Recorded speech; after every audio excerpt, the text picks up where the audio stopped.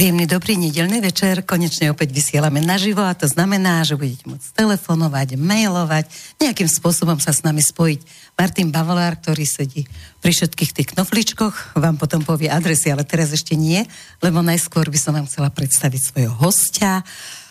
Prichádza z Olomouca, menuje sa Libor Hajda a je to terapeut, ktorý pracuje spôsobom holistickej regresívnej terapie. Vchádza sa v nej do života za životom. To je silná káva, čo?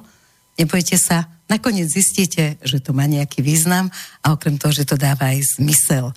No, takže teraz poďme na to, Martin, kde, kedy a ako a potom dopoviem, že čo všetko môžete vyťažiť z dnešnej relácie. Ahoj Erika, ahojte všetci. Dnes máme poslednú marcovú nedeľu a príjemné, zaujímavé vysielanie zo štúdia Bratislava. Kto chce, nech nám zatelefonuje svoj názor, otázku, pripomienku, komentár priamo do štúdia Bratislava na číslo 09 51 15 39 19, alebo kto radšej píše, mailová adresa je studio@slobodnyvysielac.sk alebo priamo na stránke Slobodného vysielača je zelené tlačítko, na ktoré kliknete, otvorí sa obálka a priamo do štúdia nám pošlete tiež svoj názor, komentár, otázku. Všetko dobré. Tešíme sa na to samozrejme všetci spolu s hosťom. No a viete prečo by ste mali sa ozvať alebo sa opýtať, pretože budeme hovoriť o zdraví, o karme, o minulých životoch, ale nie s takým tým, že wow, aj to existuje, aura, no to je úžasné, ale s takým, že ako nás ovplyvňujú tieto veci a ako nás ovplyvňujú v tomto súčasnom živote. Ale to vlastne už sa idem pýtať, pretože bolo by zbytočné o tom hovoriť. Tak počkaj, tak prvá otázka bude. Ahoj, Libor. Ahojte všichni, zdravím všechny posluchače a samozrejme všechny ve studiu. Dobre, no prvá otázka by bola, že či sa nám karma opakuje istým spôsobom, kým niečo, teda karmické situácie skôr, kým niečo nepochopíme. Je, samozřejmě. Musíš pochopit, že i ten život, který jsi teďka vybrala, který tady máš, tak si ho vzala tam nahoře, si ho vzala z nějakého důvodu. Buď si něco nepochopila v minulém životě a proto se dohodla s určitými dušemi, že se budeš inkarnovat teď a tady s těmito danými závazky, které musíš odstoupit. Čiže s určitými dušami som dopredu dohodnutá a s tými chodím takto životmi? Přesně tak. Víš, to, o čem se dneska budeme bavit, není o tom, že my bychom přečetli spoustu knih a budeme tady říkat, jak jsme oduševněli a co všechno známe nebo neznáme. A pozitívne myslíme. Jo. My se budeme bavit o tom, že Michael Newton, když napsal knížky po první život mezi životy, tak to bylo obrovské wow, spousta, oni vyšli i na Slovensku, vyšli v Čechách a spousta lidí to vzalo jako, jak je možné tam takhle rychle dojít. A my opravdu jsme schopni se svými klienty v té hypnoze, hypnoze je sice takový, já tomu říkám spíš řízená meditace, protože ta hypnoza je hodně přeceňovaná, anebo naopak lidé se jí hodně bojí. Ale k té terapii ještě nepoďme, tu si necháme na neskôr, no. Jo, řeknu k tomu. A Michael Newton vlastně přišel na to, že jsme schopni tam nahoře s tím klientem projít právě ten jeho život mezi životmi, aby jsme věděli, co ta duše dělá. A vlastně to Či by si vysvetlil život medzi životmi, lebo ľudia vedia, čo je život pred životom, čo je po živote, ale to medzi životmi. A to je přesně to mezi. Je to mezi to, než se inkarnujeme. Takže my klienti mi skrze sebe vlastně popisují, co jsou za duše, co tam nahoře dělají a právě jejich duše skrze ně vysvětluje, proč si tento život vybrali. Tak to prosím ťa povedz na príklade, aby to bolo jasnejšie. OK, řekněme, že máme tady klientku, která má těžké vztahy třeba v rodině, jo? Má těžké vztahy třeba s matkou a podobně. A ať už vyřešila spoustu terapií, spoustu emočních vzorců a pořád pracuje tady na tomto tématu, tak jí se nedaří to pochopit. Protože samozřejmě je to jenom teorie. Je to OK, viděla jsem něco jsme si udělali v dětství, ale co s tím dál? No a když půjdeš do života mezi životy, tak si představ, že nasaješ ty nejvyšší vibrace, té nejvyšší energie, co jsi schopná. Tam nahoře neexistuje strach. Tam nahoře není žádná zášť. Nic takového. Tam je jenom bezpodmínečná láska. Tam i pochopíš, proč se s některými dušemi nemáš ráda. Třeba právě proto, že si pomyslíš na tu otázku a ona ti hned přijde odpověď. A zjistíš, že s tou duší máš třeba něco společného z minulosti. Ale tam třeba tady tato klientka pochopila jednu věc. Ona, tu matku, tam nahoře neobyčejně miluje. To byla její vlastně spřízněná duše. Oni se tam neobyčejně objímali a jí se vyřešil ten těžký vztah s mámou od narození, že byla nechtěná, všechny tady ty věci. a pochopila, proč to bylo. Protože oni jsou na sobě tak závislí, že vlastně jim to mělo dát tu svobodu, aby od sebe se odpoutali. A i když její maminka dál prochází svými karmickými zkouškami, pořád, řekněme, je v zajetí těch svých emocí a pořád je, že říká, nevím, jak se má žít, co je správné a podobně a spoustě lidem kolem ní to ubližuje, tak jí se to už nedotýká. Ona jí chápe, že tohle je její cesta. Mně je to jedno. Dalo jí to neuvěřitelnou svobodu. Takže každé toto poznání ti dá neuvěřitelnou svobodu. A to je ta karma. Dobre, trebárs nenávidím svojho šéfa, alebo nemusíme povedať, že nenávidím, trebárs mi len lezí na nervy, čo je veľmi pravidelné, ľudia často nadávajú na svojich šéfov.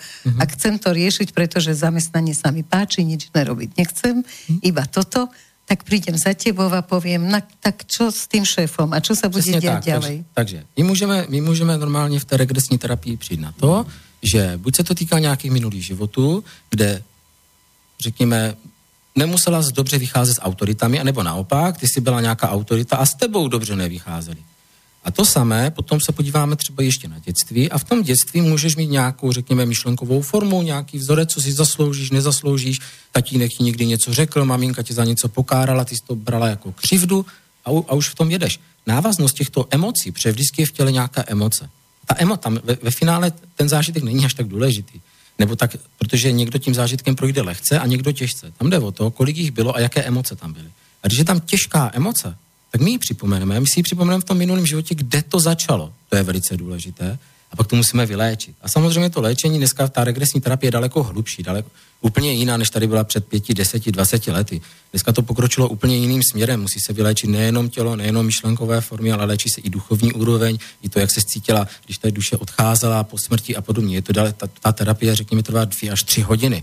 To je opravdu velice komplexní léčení jako takové, proto se nazývá holistické. Já už to dneska jsem to převedl a založil jsem vlastní metodu, která je Complete Regression Therapy and Healing, protože opravdu je to kompletní regresní terapie a ten klient je pro mě, že se opravdu podívám na něj jako na celek a neříkám, co by se mělo, nemělo, jakým směrem jít a přecházím z určitého hloubky z toho meditativního stavu do hlubšího, do menšího, přecházíme z úroveň na úroveň a různé ty techniky vlastně té regresní terapie převádíme ne v určitým sletu, jak jsme byli naučeni, ale opravdu jdeme to, jak potřebuje ten daný klient v tom tempu, jak potřebuje, takže některý klient opravdu je poklidný, tak následuješ jeho energii a některý klient opravdu potřebuje spíš jako, že cítí, že se vyhýbá právě třeba tématu se šéfem a podobně, no tak potřebuje terapeuta, který na něj prostě zatlačí. A to je ta citlivost toho terapeuta. Proto vlastně je důležité, aby ten terapeut vycítil, co ten klient potřebuje. Klient není tabulka. Takže řekněme, že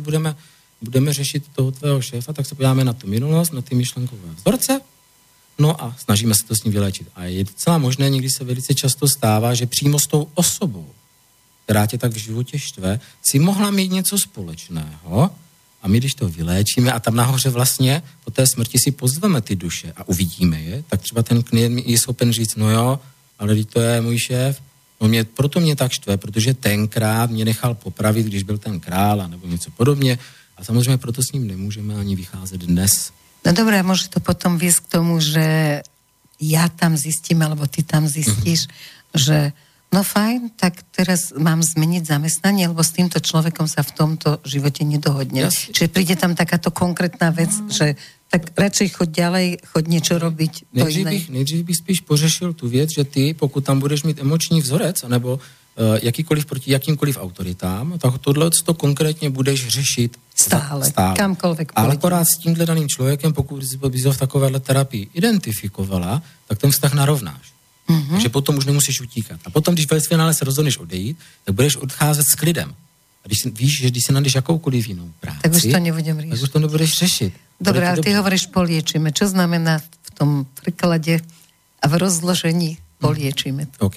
Tak v různých terapiích i psychoterapiích se velice zapomíná na to, že je důležité zapracovat s fyzickým tělem. Jo? Takže dám příklad. Pokud mi ten člověk fyzicky ublížil, tak to tělo na tým místě je pořád zraněné. Ber to tak, že když se inkarnujeme, tak je to opravdu, jak kdyby jsme měnili jenom šat. Jo? Jednou jsme byli černochem, jednou dítětem a umírali jsme v různých situacích, ale ty vzpomínky tam pořád jsou, protože si to pamatuje ta duše. Proto různí lidé třeba se jim stanou různá zranění v určitým věku. Jo, kamarád třeba zjistil, teď momentálně vím, že jsem měl bouračku na motorce a asi koleno, špatný, všechno. A po nějaké době byl u mě na regresní terapii a když my jsme řešili teď jeho minulý život, tak tam bylo přesně zranění té fázi toho kolene a byl to stejný věk, jak měl tenkrát, když se naboural na té motorce. Nebo se objevují znamienka na těle. To jsou právě ty zranění. Takže my musíme vyléčit to tělo, protože na tom těle zůstávají ty emoce. Okay? Pak jsou ty emoční vzorce, to jsou ty sebehodnoty. No počkaj, vrať sa ku kamarátovi. Čo mal pochopiť cez to koleno? Tam ta terapie byla daleko sáhlejší. On tam řešil vztahy k ženám. A to koleno bylo jenom proto, že v té době ho tam přejel kočár a přejel mu ty nohy. Takže my jsme museli ty nohy vyléčit, ale jak se stala na to léčení... Určitě tam nějaká princezna seděla. Samozřejmě, opustil svoji ženu a proto, když jde do konfliktu teď s nynější svojí partnerkou, tak to řeší impulzivně a neví, co má dělat, protože se cítí nekomfortně, protože on, když ji opustil, tak se cítil nekomfortně se svým potom životem. Zjistil, že ona byla náplní toho života. A přesně tohle, když on teď vlastně řeší a řešil by, že jestli má od ní odejít, nemá a to, tak on se dostával do stejných emočních vzorců, jako v tom minulém životě. No a tady třeba s ním konkrétně jsme přišli ještě na zážitek v dětství, co tam bylo s maminkou, co tam prostě vadilo, když maminka ho někde nechala a podobně, takže zase to bylo to opuštění, ale opačné, ženy jeho, a tím pádem jsme vyřešili toho malého, to se zase řeší trošku přijmutím vnitřního dítěte, je to taková složitější technika, ale... A máme každý vnútorné dieťa, hej? Samozřejmě, ale pozor, my to vnitřní dítě nehodnotíme podle toho, jestli je tam nějak, jako někdo, jako nějaká duše a podobně, ale ne, tak vem si, že vždycky je tam nějak, vezmeme Eriku a víme, že v mládí se jí něco stalo, no ale tam je ta malá Erička, a která pořád cítí tu danou emoci, která se tam cítí pořád ublížená. A tu my musíme vyléčit. Protože jenom, ale ne skrze mě, ty jsi řekla, že jakože já ti ukážu, ne, všecko jde skrze tebe, to ty mi vyprávíš. To, co vidím já, to, co cítím, kam bych tě měl navést a podobně, je jenom moje věc. Je pro mě nejdůležitější vše pro klienta, takže vše mluví klient, všechno cítí klient, jeho dobre, tělo tak má akože ležím a hovorím ti, že teraz vidím, ja neviem, otec ma opustil, odchádza s inou ženou a ja zostávam v plači s matkou. Přesne. Ja ti to poviem a ty čo urobíš? Liečiš to akým způsobem? Alebo ma vedieš ďalej? Alebo vedu tě dál a to léčení nechávám na tobě. Já ti jenom třeba vyzývám to tělo nebo tu dušičku v tobě, protože ona má ten sebeléčebný efekt. Jo? Ona ví, co je pro tebe dobré. Takže já ti dám na výběr z více možností a ona už si třeba vybere úplně jinou, úplně kterou jsme neřekli, ale nikdy neříkám klientovi, udělej tohle, pro tebe je dobré tohle a teď se musíš chovat takto. Tohle je to podle mě nejhorší. Ale to ľudia chcú. Protože je to zkratka. Ale pokud jsi v hypnoze, jsi tady a teď, pozor, bavíme se o hypnoze, která je opravdu jak řízená meditace. Ty můžeš kdykoliv vstát a odejít. Jasně, nie si v hlbokom hypnotickom stave. Ty jsi úplně v klidu, ty jsi opravdu takové hypnoze, jako kdybys koukala na film. Koukáš na něj a zvedneš se, odejdeš a pustíš si ho dál. Přesně takhle to probíhá. Mi klient řekne, Libore, promiň, já teďka musím na záchod, on si odskočí, já napočítám do 5, on je tam zpátky. Jeho mysl to musí vidět, to je velice důležité. Takže on, když je v té hypnoze, tak to jeho tělo moc dobře ví, co potřebuje a jak se má léčit. Ta duše už tím jednou prošla, my ho tam musíme jenom navést. Ale dám příklad, když se jedná o to tělo a zabýváme se léčením teda toho těla, ne té duše, protože i duše má emoce a někdy je potřeba zpracovat, jak bych to řekl, to, jak se cítila ta duše, když opouštěla tělo. To je další trauma, jo? Protože ta trauma si to ještě po nějakou dobu nechává. No tak počkaj, to už je veľa.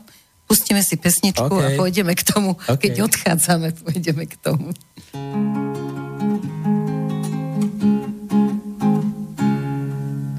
Někdy se mi zachce novinářských kachen, ale Tereza chce se mnou líbe machen. Bejt tak trochu mladší, zvládnul bych tě ženská, takhle sjedu radši do Těžkoslovenska. Takhle sjedu radši do Těžkoslovenska, holário. Škodovka se blíží ke Karlovým Varům, oči se mi klíží 30 mařen za rům. I pro pána Jána, i pro pána Klause, slova nadepsána Zimmer frei mit Brause, slova nadepsána Zimmer frei mit Brause, holário. V hospodě ti dají švajneschnitzel na túr, na opravně mají autoreparatur.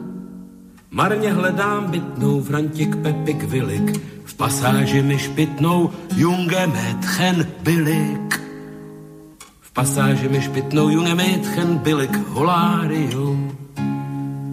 Křečkové asi jsou tu jako vždycky, mě to ale myslí neekonomicky. Jsem zas mezi svými, kde kdo kapsu mastí. Zvolna dochází mi, jak je to s tou vlastí. Zvolna dochází mi, jak je to s tou vlastí. Holáriou. Je mi z toho na nic a mám z toho srandu. Zajodluju z hranic sláva Vaterlandu. Zajodluju z hranic sláva Vaterlandu. Holáriou.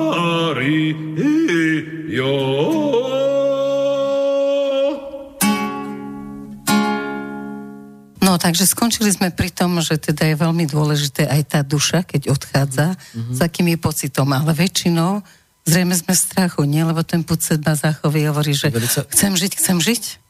Víš to, tam je velice důležitý, z jaké situace ta duše odchází. Když odchází z poklidného života, klidná smrt, vyrovnaná, všecko, tak ti lidi ti popisují, že odchází okamžitě do světla. Ale pokud je samozřejmě duše z nějakého traumatu, je to i třeba po výbuchách a podobně, tak anebo když jsme byli... Ale aj ťažká choroba môže byť trauma, nie? Přesně tak. Cokoliv, i psychická věc, opustění rodiny, cokoliv. Yes. Tak ta duše tady potom může eventuálně i bloudit.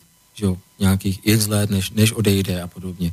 Proto pak sa môžeme baviť o přivtělených duší a o dalších a o odvádění. Ale no na to si to, aby sme sa o tom bavili, že či tam vidíš aj privtelené duše pri týchto príbehoch a či odchádzajú. Tak na 5 vysílání v tom případě. Budeme sa stretávať, takže teraz poďme k tým pocitom, lebo tie pocity sú zrejme veľmi dôležité. Určitě jo, protože když se vrátím ještě k tomu fyzickému tělu, tak by se zdivila, kolikrát třeba při terapiích je nutné vytahovat předměty z lidí. Že opravdu, predmety? Ano, že třeba byli něčím zabití a oni řeknou, OK, ale já z ničeho nic. Opravdu to může vypadat pro nezúčastněný, jako to tomu nerozumí. Jo? Tak kdyby se na tu terapii díval, tak to opravdu někdy vypadá, že ten člověk se ti začne opravdu, ten člověk to fyzicky prožívá. On začne křičet bolestí, prohne se třeba, to tělo mu jde do pozice, do těla, v které bylo zabito, nebo v které dostalo to ráno a začne křičet, že mu třeba, nevím, ten nůž uvízl v krku, že ho tam má a v ten moment vlastně terapeut musí okamžitě ho z té katarze vyvést a ten předmět vytáhnout, protože on tam vadí. Tam může být třeba i když nám někdo ublížil hodně u žen, řekněme znásilnění a podobně v těch minulých životech,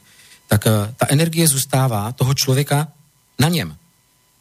Já jsem pracoval třeba s klientkami právě, když se budeme bavit o tom fyzickém těle, právě s klientkami, které byly zneužity třeba i bohužel i s klienty v tomto životě a na 90% tam ta energie toho daného člověka, ta zloba, ta nenávist nebo cokoliv, tam zůstane.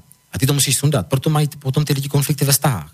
Nenaplnění. Hledají spíš fyzičnou a nemají tu lásku. Nepřipouštějí si lásku do života a podobně. Tam je proto, že tam právě je ta v vozovkách cizí energie, ale ona je z toho zážitku. To není žádná přivtělená duše. Je to cizí energie jako taková. Takže opravdu, když potom Prostě ten zážitok byl tak silný, ano, že to tam zůstává aj roky? Přesně tak. Tam to může zůstávat i staletí. Takže proto my ty předměty třeba musíme vytáhnout a podobně. A to samé, když to tělo potom léčíme, ať už barvami, světlem, nebo různými šamanskými zvířaty, protože se používají i šamanská zvířata. Já tomu říkám, jako, že jsme takový novodobí šamanští léčitelé. A když se používá ta síla těch zvířat a oni nám s tím pomáhají, tak vidí, že ten člověk se mění, jak na to reaguje, jak začíná třeba plakat radostí, když se to tělo uzdravuje. A to všechno ten život ten člověk opravdu prožívá. Je to opravdu obrovské emoční výlevy, že to není taková ta jenom poklidná terapie, kdy mi ten klient něco řekne, ale je to obrovský, dá se říct třeba 2hodinový boj s emocemi a ze vším všudy, ale všechno s reakcemi těla, kdy mi lidi začnou křičet, Libore, mi to koleno hrozně bolí, udělej s tím něco, tak víš, že se blíží k nějaký katarzí, kde je nějaký ten zážitek a že ho přesto rychle musíš převést. No a pak je ta druhá fáze, ta, o co jsme se bavili, že když je dovedeš už do smrti, protože je velice důležité vidět, jak ten člověk zemřel. My ten zážitek neprocházíme 8krát a podobně, jak v minulých regresních terapiích, protože já si nedokážu představit, že bych klientku bral přes nějaký takový, řekněme, nepěkný zážitek sexuálního charakteru a brali tam 8krát, aby vyprchal z něho náboj, což je podle mě totální nesmysl. To se robievalo, hej? Ano, takže my se spíš musíme podívat na to, jak se cítila ta duše. A když to řekněme, že ta dušička přišla o tu rodinu, tak tady právě může s nimi zůstávat. A to je velice důležitý moment, protože my musíme zjistit, co jí tady vlastně drželo. A to jsou ty emoce, které ona si odnešla teďka do tady a teď. My to víme z toho důvodu, protože jsme si najednou na to vzpomněli a vadí nám to. My vždycky v té terapii léčíme jenom to, co nám konkrétně teď vadí.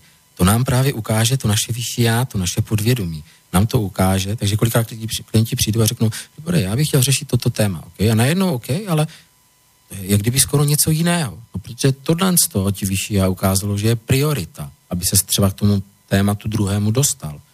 No a tak se podíváme vlastně, co ta duše potřebovala, nebo s jakými emocemi odcházela. A ty emoce většinou zůstávají někde v těle, zase.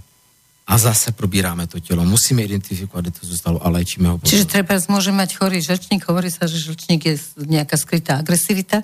To znamená, že som mohla v nejakom hneve umierať, že som sa niekde s niekým bojovala a vlastne v tom hneve som odišla. Áno. A bez ohľadu na to, že papám zdravo a všetko možné, ten žlčník môže byť chorý. Přesně tak. No ale čo potom s tým robíš? No, když jako toho člověka... Keď vidím ten hnev, že som tam umierala v tom hneve a treba identifikujem, že kto to bol, tak čo potom? OK. Hlavní věc je identifikovat ten problém, vidět, kde to teda je, identifikovat tu oblast těla, no a pak už zase záleží na tvém těle, co potřebuje, aby se toho zbavilo. Někdy je třeba i důležité s tím klientem znova ten minulý život navštívit ještě jednou a on v tom minulém životě udělá to, co tenkrát nemohl. Takže ty lidi se třeba se mnou v té hypnoze perou. Jo? Preto chodíš do posilky, aby si to zvládol. Takže je to velice někdy takový, že opravdu oni spíš, tam jde o to, aby našli v sobě tu odvahu nebo tu potlačenou emoci a udělali konečně to, co tenkrát nemohli. Tak do toho zážitku jdou znova a to. Někdy vycítíš, že tohle není potřeba, že ten klient to potřebuje vyřešit jenom na duchovní úrovni. No tak vezmeš ty dušičky a na duchovní úrovni se s nima potkáš. Takže ty, co ti ublížili, nebo naopak ty, kterým ty si ublížila, tak si je tam opět zavoláš, což je někdy daleko těžší. Teď si vím, že si voláš dušičky, ale třeba a identifikuješ, že v tvém současném životě jsou a uvidíš, že jako dva aspekty. Uvidíš, že i jako ty postavy, kterými byly, no ale samozřejmě uvidíš, že tím, kým jsou dneska. A už se tak komfortně ten klient necítí, takže na té duchovní úrovni to je někdy boj s těmi opačnými dušemi, ale někdy je to i boj s tím klientem, protože on ti začne z toho couvat a samozřejmě záleží na energii terapeuta, protože já jako terapeutu tam vedu a držím, že jo? Takže pokud ten klient mi totálně důvěřuje a já se ničeho nezaleknu, řekněme, tak věřím tomu, že toho klienta tam na to, aby to prostě udělal a jednou proč se to zbavil, protože on za mnou přišel s tím, že s tím chce pomoci. A kdyby mi jednou řekl, no já se s ním bavit nebudu a já ho nechal, tak nic nepomohl, jasně. To jsme nevyřešili, že jo. Takže OK, já samozřejmě respektuju chování klienta, respektuju jeho volbu, protože on má vždycky to léčení v sobě, nicméně snažím se ho zleva zprava dotlačit k tomu, aby věděl, co potřebuje, věděl, jak si to vyřešit. A jestli on řekne, že nechce, už je to jeho věc, protože já mu ty dveře ukázal. Nikoho do ničeho netlačíme samozřejmě, protože každý má svůj čas, každý má svůj vývoj, anebo naopak třeba ještě mezi váma probíhat nějaká karma, něco si dlužíte, a nebo budeš vystavena nové karmické zkoušce v podobě třeba nového zážitku podobného a tam ty se máš ukázat, jestli si pochopila nebo ne. Protože takhle by se mu mohla vlastně vyhnout. Proto spousta lidí, kteří se mi ptají třeba na budoucnost, jestli uvidí a podobně, tak u tohohle velice obezřetní říkám, že a dá se v tom stave, ktorom si môžeš vidieť budúcnosť? Áno, sú to malé věci, ale určitě jsou to věci, které ty, abys nemohla karmicky obejít. Protože pokud ty zkoušce máš být vystavená, tak budeš. Ale pokud ti jde ukáží, tak vždycky pochopíš proč a máš tam vždycky odpověď, proč to tak je a proč to tam není.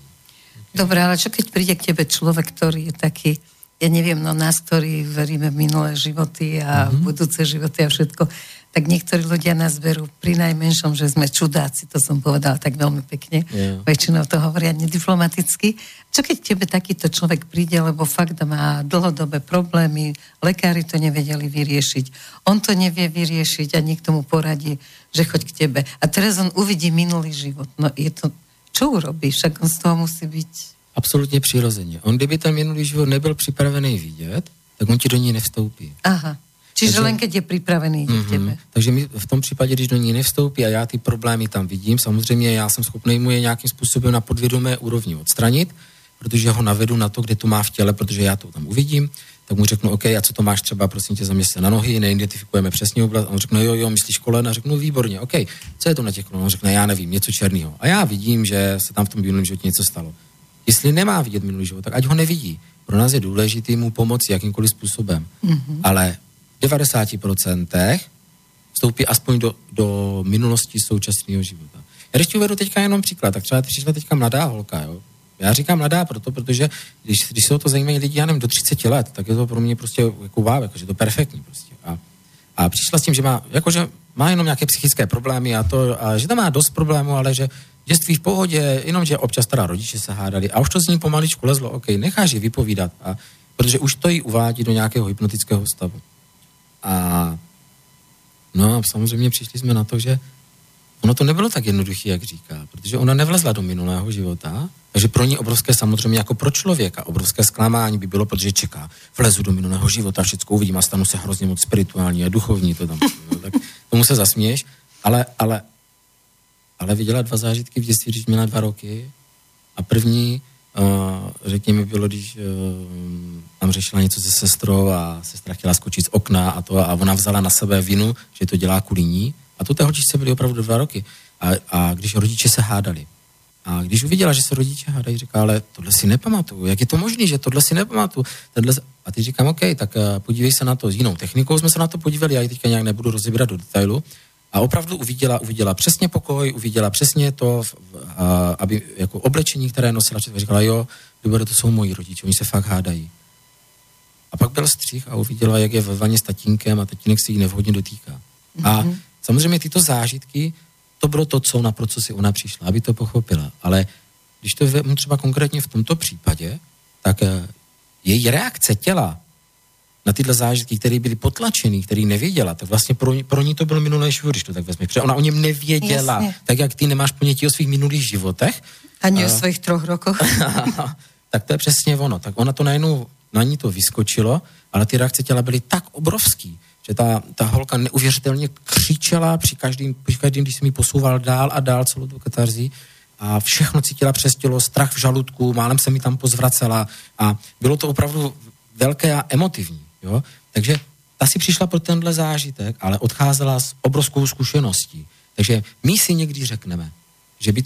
No ale pomohlo jí to na tej psychike, lebo ja mám pocit, že by ma to ešte zabilo viac. Ne, právě, že ti to pomůže, protože ty identifikuješ tu danou emoci a dáš ji pryč a tomu tělu pomůžeš vyléčit. Takže vem si, že ono to tam bylo pořád. Ty to dáš jenom pryč a vyléčíš. Nevěděl si, čo to je. To je tak právě, bolí mě furt hlava, nevím proč, no tak tím, když to uvidíme a vyléčíme, tak my si můžeme jedině pomoct. My to nemůžeme nikdy zhoršit, protože my to tam stejně máme. My s tím pořád žijeme. Že my to nějakým způsobem prostě jednou se na to podívat musíme. A pro někoho je to věk 20, pro někoho je to věk 50, hele, až nám jdeme odvahu. Až jsme připraveni a řekneme dost, tak ti nahoře nám to pošlou. Já mám takovou danou zkušenost, že všecko, co tam nahoru opravdu vyšleme, vzhledem k tomu, že tam já tam s lidma chodím každý den.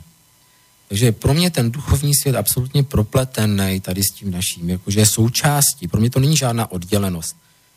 Ale je to tak pre každého, len to nevidíme. Přesně tak. Ten duchovný svět je s tím naším reálným spojený. Vy jste jenom vibrační úroveň. Vem si, že je to jako kdyby jsme pes, zapískáme na tu píšťalku, jak to, že pes ten zvuk slyší, ten zvuk tady je a my ne. Okay? To samé, jak to, že nějaké ty média a tak vidí nějaké energie a podobně a my ne. Je to jenom o vibrační úrovni, na co jsme schopni teďka momentálně přistoupit a na co ne. Je spousta lidí, co čte duchovní literaturu, mají představu, jak to má být. A teď mě tam vezmeš, teď se stane toto a udělá se toto a já to uvidím takto. A to já se vždycky směju, že takhle to ne.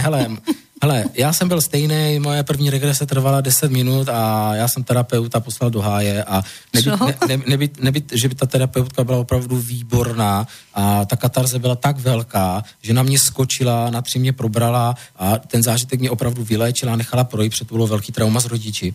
Tak tím jsem si řekl, OK, tak když jedni to můžou vidět první sezení a projdou minulý životy a dostanou se dokonce do života mezi životy, mně to nešlo. Tak kdybych já udělal tu věc, že bych to svaloval na duchovnost, svaloval to na terapeuta a na vším zavřel dveře, tak se nikam nedostanu. Já jsem si řekl, OK, těm to jde, chyba je ve mně. Já musím něco změnit a musím na sobě pracovat. Takže já tuhle metodu, proto jsem na ní zanezavřel a jel jsem dál. No a tak se ty dveře vlastně otevřely. No a konkrétně třeba tato holčina chtěla ty minulý životy, ale odcházela s tak obrovským zážitkem a tak prostě, že pochopila, že vyřešila v tu chvíli, co měla. A já ti můžu říct, že na začátku mojí terapeutické činnosti jsem měl lidi právě opačného charakteru, co právě říkali, jak by to mělo být a toto a odcházeli zklamaní. Ale já jsem si představovala dnes, mám hrozně, řekněme, většinu klientů vděčnost. Neuvěřitelná vděčnost je v nich. Ať oni říkají vždycky, Libore, ať se ukáže cokoliv, pro mě je to super. Ať uvidím cokoliv, vím, že tak tohle mělo být. A oni jenom, když se třeba potkají se svým průvodcem a jsou s ním v kontaktu, on jim dá jednu jedinou radu. Oni odchází tak nesmírně šťastní. A já si myslím, že to je i tím, že je to odraz mě. Že za ty roky, co tu vlastně práci dělám, tak je ta vděčnost přirozená u mě. Že to není už takový to, že si řeknu, měl bych být vděčný, měl bych poděkovat, ale že právě, jak jsme si řekli, že já už chápu, víš, když věříš, tak tak doufáš. Ale když víš, tak žiješ. A já to už vím, protože to žiju každý den.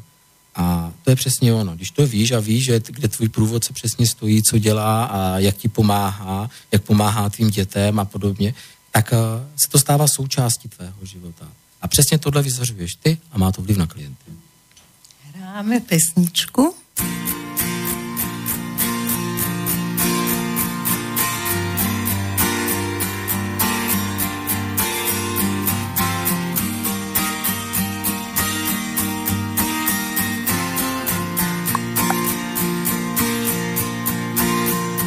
Všechno se mění, i ty domy, co tu stály, nálože trhavin na písek rozebrali, koryta řek se vylijou a vrátí, z popela povstalý se v prach obrátí, všechno se řídí jen životem a smrtí, nůžky stříhají papír, ale kámen nůžky drtí, v poslední době je to jinak neznám, tak se ptám, co se to stalo a proč se tohle vůbec děje, lidi kolem mě jsou plný beznaděje, hladoví vlci chodí sem a tam a proto všechny svoje věci teď zamykám. Peníze počítám každou hodinu a stejně nebudu mít dost na to založit rodinu.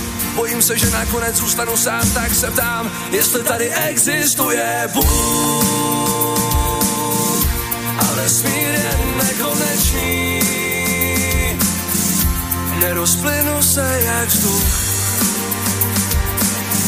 a najdu lásku správný slečny. Jestli tady existuje Bůh, ale smír je nekonečný, nerozplynu se jak vzduch, najdu lásku správný slečny.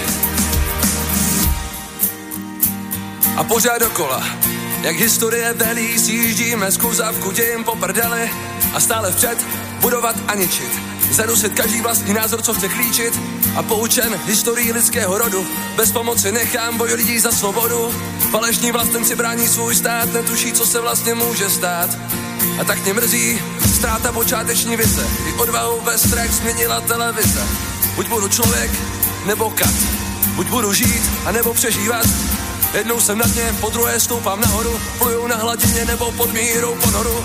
V téhle zemi už se nevyznám, tak se ptám, jestli tady existuje Bůh.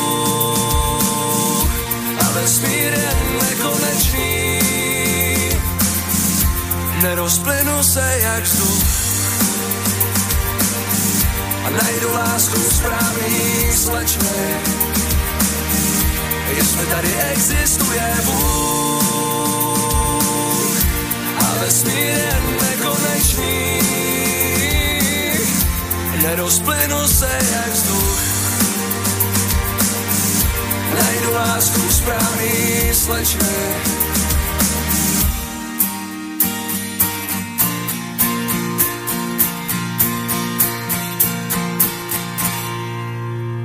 Inšpirovaná pesničkou som chcela začať o tom, že Boh a cirkev a podobne, ale dohodli sme sa, že by to bolo na celý večer a chceme praktickejšie veci, takže Libora pozývam ešte raz a tam rozoberieme všetky tieto veci. Ale teraz ďalej ma inšpirovala pesnička. Chodia za tebou ľudia aj s tým, že či nájde lásku tej správnej slečny? Tak to je, víš co, vztahy jsou vlastně to největší téma, absolutně největší téma, protože to, co nás tady dělá šťastnými a proč tady vlastně jsme, je kvůli tomu, aby jsme měli dobré vztahy přece, aby jsme zažívali tu lásku, i ten sex, i to všechno kolem. A to k tomu prostě patří. A když nemáme ty dobré vztahy, nemáme dobré vztahy v rodině, mezi dětmi, mezi sousedy, tak jak můžou mít dobré vztahy státy, anebo naopak rasy mezi sebou. Takže právě proto ta duše tady vlastně hlavně je. To je to nejdůležitější, protože opravdu tam, když jsi tam nahoře, tak zjistíš, že to, co řešíš tady, je absolutní blbost.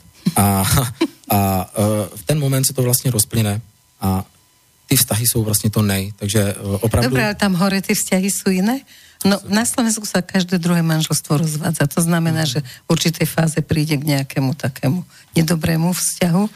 Víš co, já bych nehodnotil to, jestli se to mělo stát nebo nemělo stát. Jsou opravdu dohody duší, že nějakou dobu půjdou spolu a pokud už ty energie budou jiné, tak se prostě rozejdou. Protože když si všimneš, tak třeba někteří partneři opravdu v té chvíli, když se potkali, byli stejní. Ale dneska, já nevím, ten přítel pořád navštěvuje ten daný bar, popíjí tam pořád, trvá to 20 let, ale ta jeho žena už je prostě jiná a jde jiným směrem, má jiné kamarádky, já teď budu plácat, začala cvičit jogu, začala chtít fitness a já vždycky se ptám, tak kdyby si toho člověka potkala teď, vzala by si ho, nebo byla by si s ním? No absolutně ne, abych ani o něm nezavadila. A takže to může být i signál toho, že opravdu ty duše se mohly domluvit, že v nějaké situaci se rozejdou. A nebo naopak, je to nějaká zkouška, že prostě spolu mají být a překonat ty dané překážky. Vždy je otázka toho, jestli k sobě najdou tu cestu. Jenom jestli tu cestu najdou. A proto využívají tady tato terapie k tomu, aby si našli ty vlastní sebehodnoty. Jasně. Takže je velice krásné, když přijede třeba celý pár, jo? Že přijedou oba dva a víš co, ke mně, když přijedeš a řekněme, že přijedeš s přítelem, tak zavřou se dveře, mám tam ho, on když odejde, tak pro mě je to opravdu, když přijdeš ty, tak kdyby přišel nový člověk. Protože tvůj pohled je takovýto a jeho pohled je takovýto. A to, co vás utváří, je vaše dětství, vaše vlastní zkušenosti. A já nemůžu odsoudit vůbec nikoho, já ti nemůžu říct, víš, on mi říkal, no to blbost. Pro mě je to absolutně, pro mě to skončilo a přichází druhej. Ale je krásný vidět prostě, že se snaží oba dva něco v tom dělat. Něco opravdu. Takže opravdu ty vztahy jsou asi, ty terapie, to je 70%, jsou to vztahy. Ale většina i zdravotních problémů nám právě způsobují špatné vztahy. K tomu som sa chcela dostať, že Kurt Tepperwein napísal takú knihu, že som z teba chorý a tam úplne presne ako opisuje, že to naše správanie ako vedie k tomu, že ten náš partner vlastne ochorie buď na obličky alebo na pľúca, proste podľa toho, ako sa my správame, čo na ňo vypúšťame. A toto všetko, k tomu sa chcem dostať, že toto všetko vyplýva z tých minulých životov, že na to, aby som dostala rakovinu, ktorú teda mám dostať, tak si ťa vezmem za manžela, lebo ty ma budeš trápiť tým a tým. Třeba. Je to tak? Věř tomu, že tu rakovinu a tady ty velké nemoci opravdu všechno je původ tvé minulosti. Je mi jedno, jestli to bylo způsobené 10 let zpátky nebo 300 let zpátky. Je to pouze vzpomínka. Všechno, co začalo, ten tvůj život, čím začal, byla myšlenka. Myšlenka té duše, že takovýhle život chci. Ale vybrala si ho na základě zase svý minulosti, těch svých minulých životů, toho pochopení, nepochopení vzájemných lekcí. Takže vždycky se to odráží na té minulosti.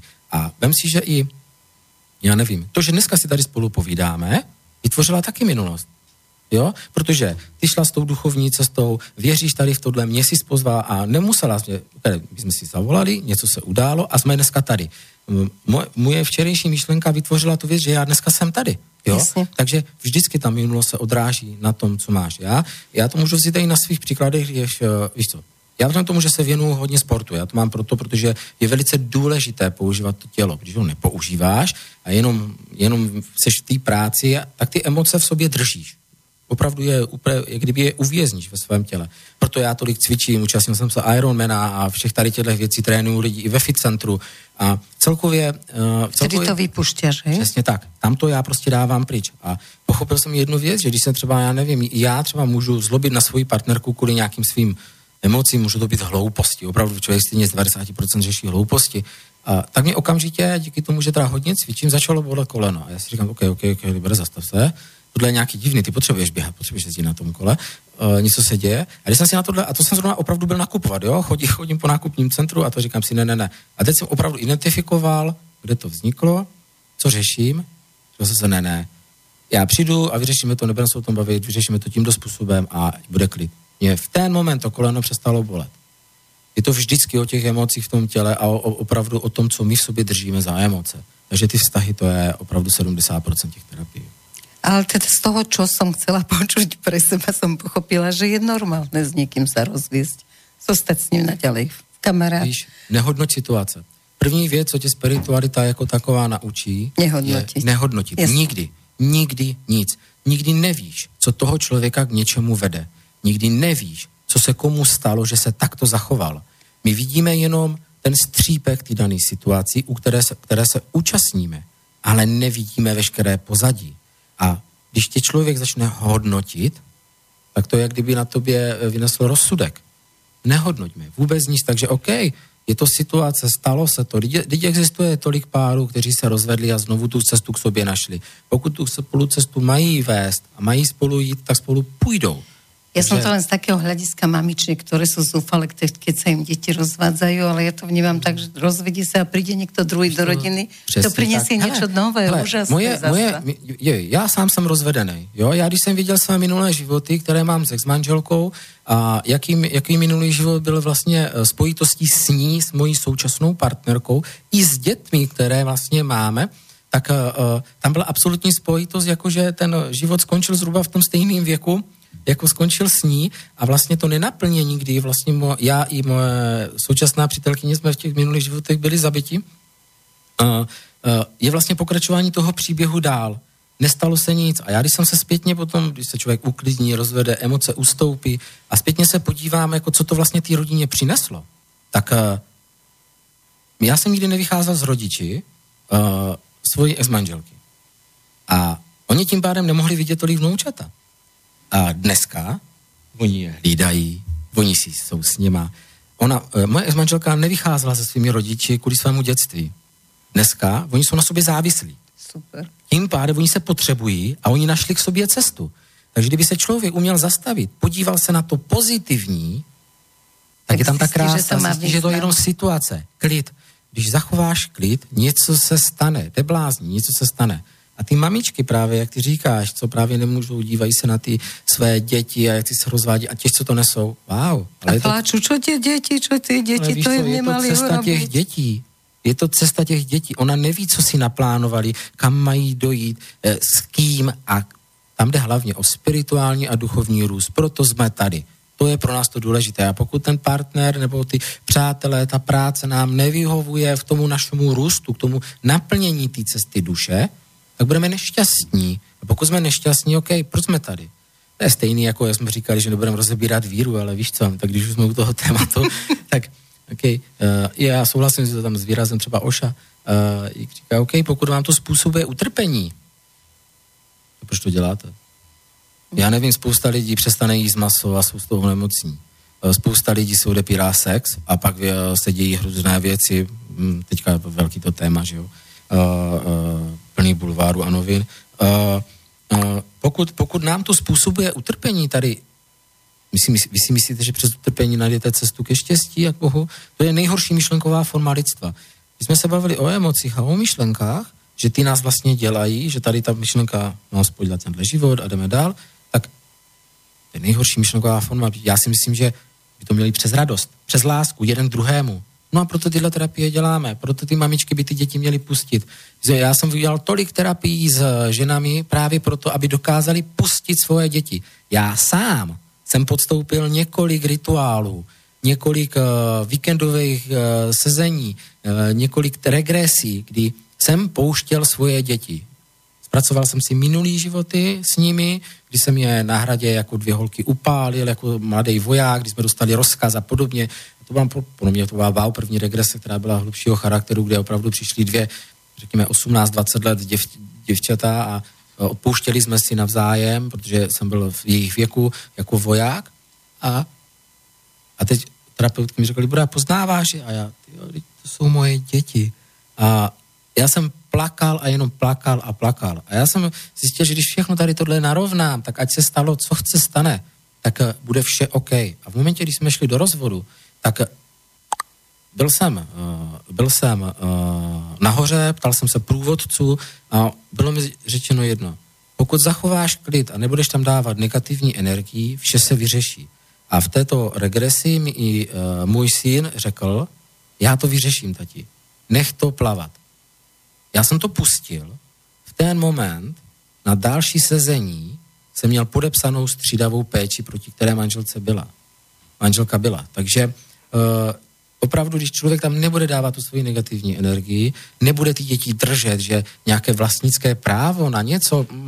Jsou to moje děti, moje. A já jim dám to nejlepší, protože já vím, co je pro ně nejlepší. Tak to se vždycky musím smát, jako když já ji vidíš na ulici, tu maminku, která drží to malé dítě a říká, mamínko, já tam nechci, nebo nedávej mi tohle, ale já vím, co je pro tebe nejlepší, teď to sníš a budeš jíst. OK, vychovávejme je dál v tom, že my si myslíme, co je pro ně nejlepší a máme tady 70% populace, která je obézních.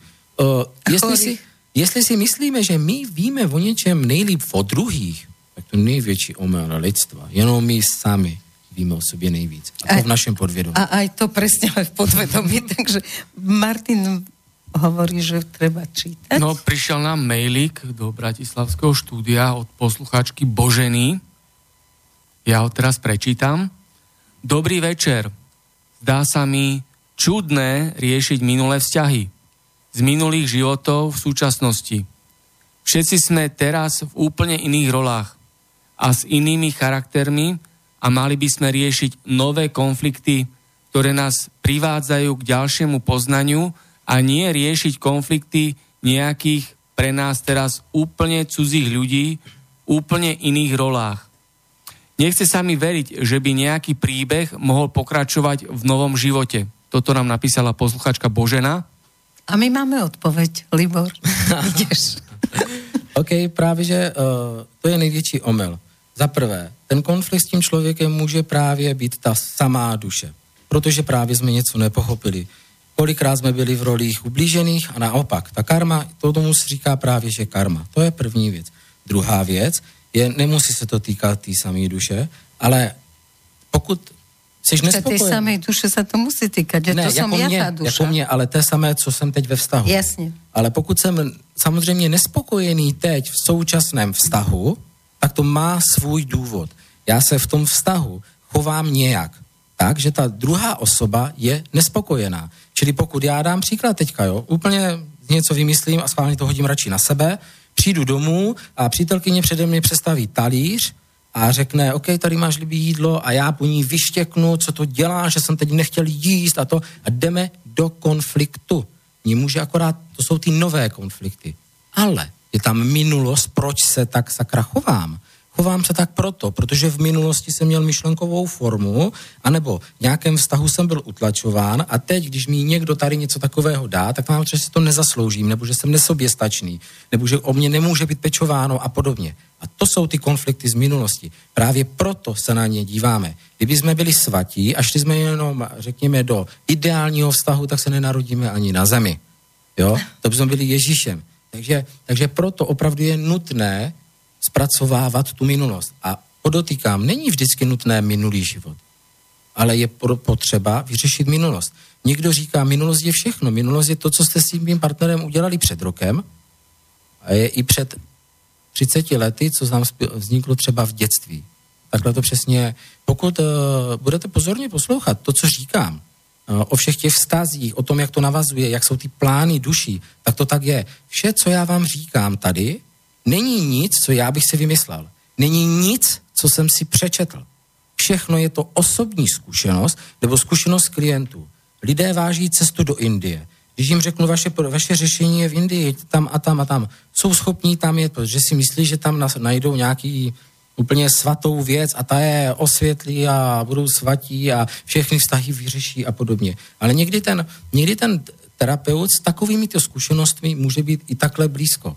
Já pochopím i, že pro spoustu lidí je nepochopitelné, že by někdo mohl mít takovéto zkušenosti, o kterých mluvím já. Ale já tam s lidmi chodím každý den. Pro mě je to denní chleba.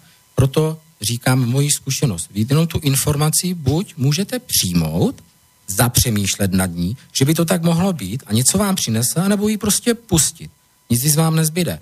s tím, že se mnou třeba nebudete souhlasit, je v pořádku, protože to v vás vyvolává další otázky a další hledání. A pocity. Přesně tak. Zase další emocie, které přichádzají. Ale musíte, vždycky doporučuji lidem, choďte za lidmi, kteří mají osobní zkušenost, anebo aspoň skrze ty klienty zkušenost. A nie cez knihy. Protože třeba já teď, když řeknu příklad, za mnou přijala paní a jenom to, že jsem vystoupil z auta a všimla si mé vizáže, všimla si toho, že... Dobre, stop, ja ťa opíšem. Vyzerá, že práve ide z tréningu z posilky a potetovanú pravú ruku, ľavú ruku, takú bradičku jemne prešedivelu a vystrihané vlásky. No proste je to typik z posilky. Ja keby mal v ruke samopal, nebudem sa čudovať. Tak teraz hovor ďalej. Já i když začínám své přednášky, tak vždycky tam běhnu třeba jenom v tričku a říkám lidem, co pak, čekali jste někoho jiného, ale my všichni jsme jenom lidé a tohle je jenom OK, takže nevytváříme si domněnky, první vaše nehodnotíme člověka. A já se jdu převlíct, vezmu si takové, co hadry, nebo oblečení, které oni čekají. Guru handry. Ano, přesně tak. Všichni jsou spokojení, zameditujeme spolu a už to jede dobře. A to samé, ta paní na mě koukala, teď já jsem samozřejmě přibyl, protože jsem měl o 2 minuty později, tak jsem jo, pojďte. A jste v pořádku? To říkám, ne, pro mě je to úplně obyčejné. Říkám, proč? Já umím přepnout z minuty na minutu. Máte vy nějaký problém, ne? Tak pojďte, co chcete řešit? A samozřejmě, že ona za poslední rok přečetla asi 200 knih, je probuzená, ví přesně, co způsobuje vztahy, ví přesně, co to. A když jsem si ptal, OK, kolikrát jste tam byla nahoře? Ne, v tom ještě nebyla. Tak jak to víte? No, protože víte ty knihy, které čtu, já si myslím, že to tak je. To cítím, ty knihy jsou spriazněné. Proč jste tady? Já můžu pomoct člověku jenom, který chce pomoct a který chce ukázat cestu. Můžu s vámi zameditovat, můžu vám ukázat, co vám má být ukázáno, ale to je všechno. Po 3 hodinách terapie, co jsme zpracovali nějaké dětství a podobně, a když jsme odcházeli, tak mi říká, OK, tak já jsem mezi tím zavolal přítelkyni, protože ona šla rozměnit peníze a když jsem volal přítelkyni a říká mi, jo, oběd stíhám v pohodě, pak přijedou klienti ze Slovenska, všecko je bez problému, krásně to stihneme, tak na mě udeřila s tím, vidíte? A proto jsme se dostali do života mezi životy. Protože na mě nemáte čas. A někdy dala diagnózu. takže i takhle někdy to může vypadat, když si my něco myslíme, že to tak je, ale já vždycky říkám klientům v posilovně, OK, vy cvičíte tady 3-4 roky a nemáte výsledky. Proč je nemáte? Tak poslouchejte mě, když vám říkám, jak to vidím a zkuste jenom ten nový přístup. Zkuste pustit do těla tu informaci a zapracovat s ní. Až ji vyzkoušíte, tak ji můžeš odmětnout. Tak se na to podívejte. Vy než jenom to, že buď získáte nový pohled, anebo třeba i to uzdravení toho těla, anebo v tom fitku třeba ty výsledky na tom těle. Protože asi, když mě něco pořád trápí, a já o tom jenom čtu a myslím si, to znamená, že si jenom něco myslím. Jak sa prebudzam, lebo súhlasím s tou autorkou toho, že ako keby som to zažila. Takže když si jenom něco sakra myslím, tak zůstávám jenom u tomu myšlení, ale není tam ta zkušenost. Ale jediné, co vás udělá, jediné, co vás opravdá, je ta zkušenost. Nic jiného. Jenom zkušenosti z minulých životů, z našeho dětství, z dospívání, vlastní zkušenosti. Takový jsme. Takové názory přijímáme. V tom, v čem jsme vychováváni. To, co nám řekli rodiče, společnost. Věřte tomu, že jiné názory budou mít lidi v Číně, jiné názory budou mít lidi v Americe, jiné názory budou mít lidi v Bratislavě a druzí v Košicích. Protože vyrůstají v jedné geozódě s jinými lidmi. Když vám někdo bude tahat pořád do hospody a nadávat na společnost, nadávat na všecko, všichni doma budou nadávat. Když budete číst pořád EZO literaturu a budete říkat o svatosti a jak to funguje, jak to ne, to... Wow. Budeš svätý. Ale v svojich očiach. Tak, zastavte se. Tak opravdu věřte mi, já děkuju za tenhle dotaz, věřte mi, že to tak je, protože kdybyste neměla dojít do těch minulých životů, my nikdy klienta nenabádáme, ať jde do minulého života. My řekneme, ať jde do zkušenosti, kterou má vidět a která ho ovlivňuje.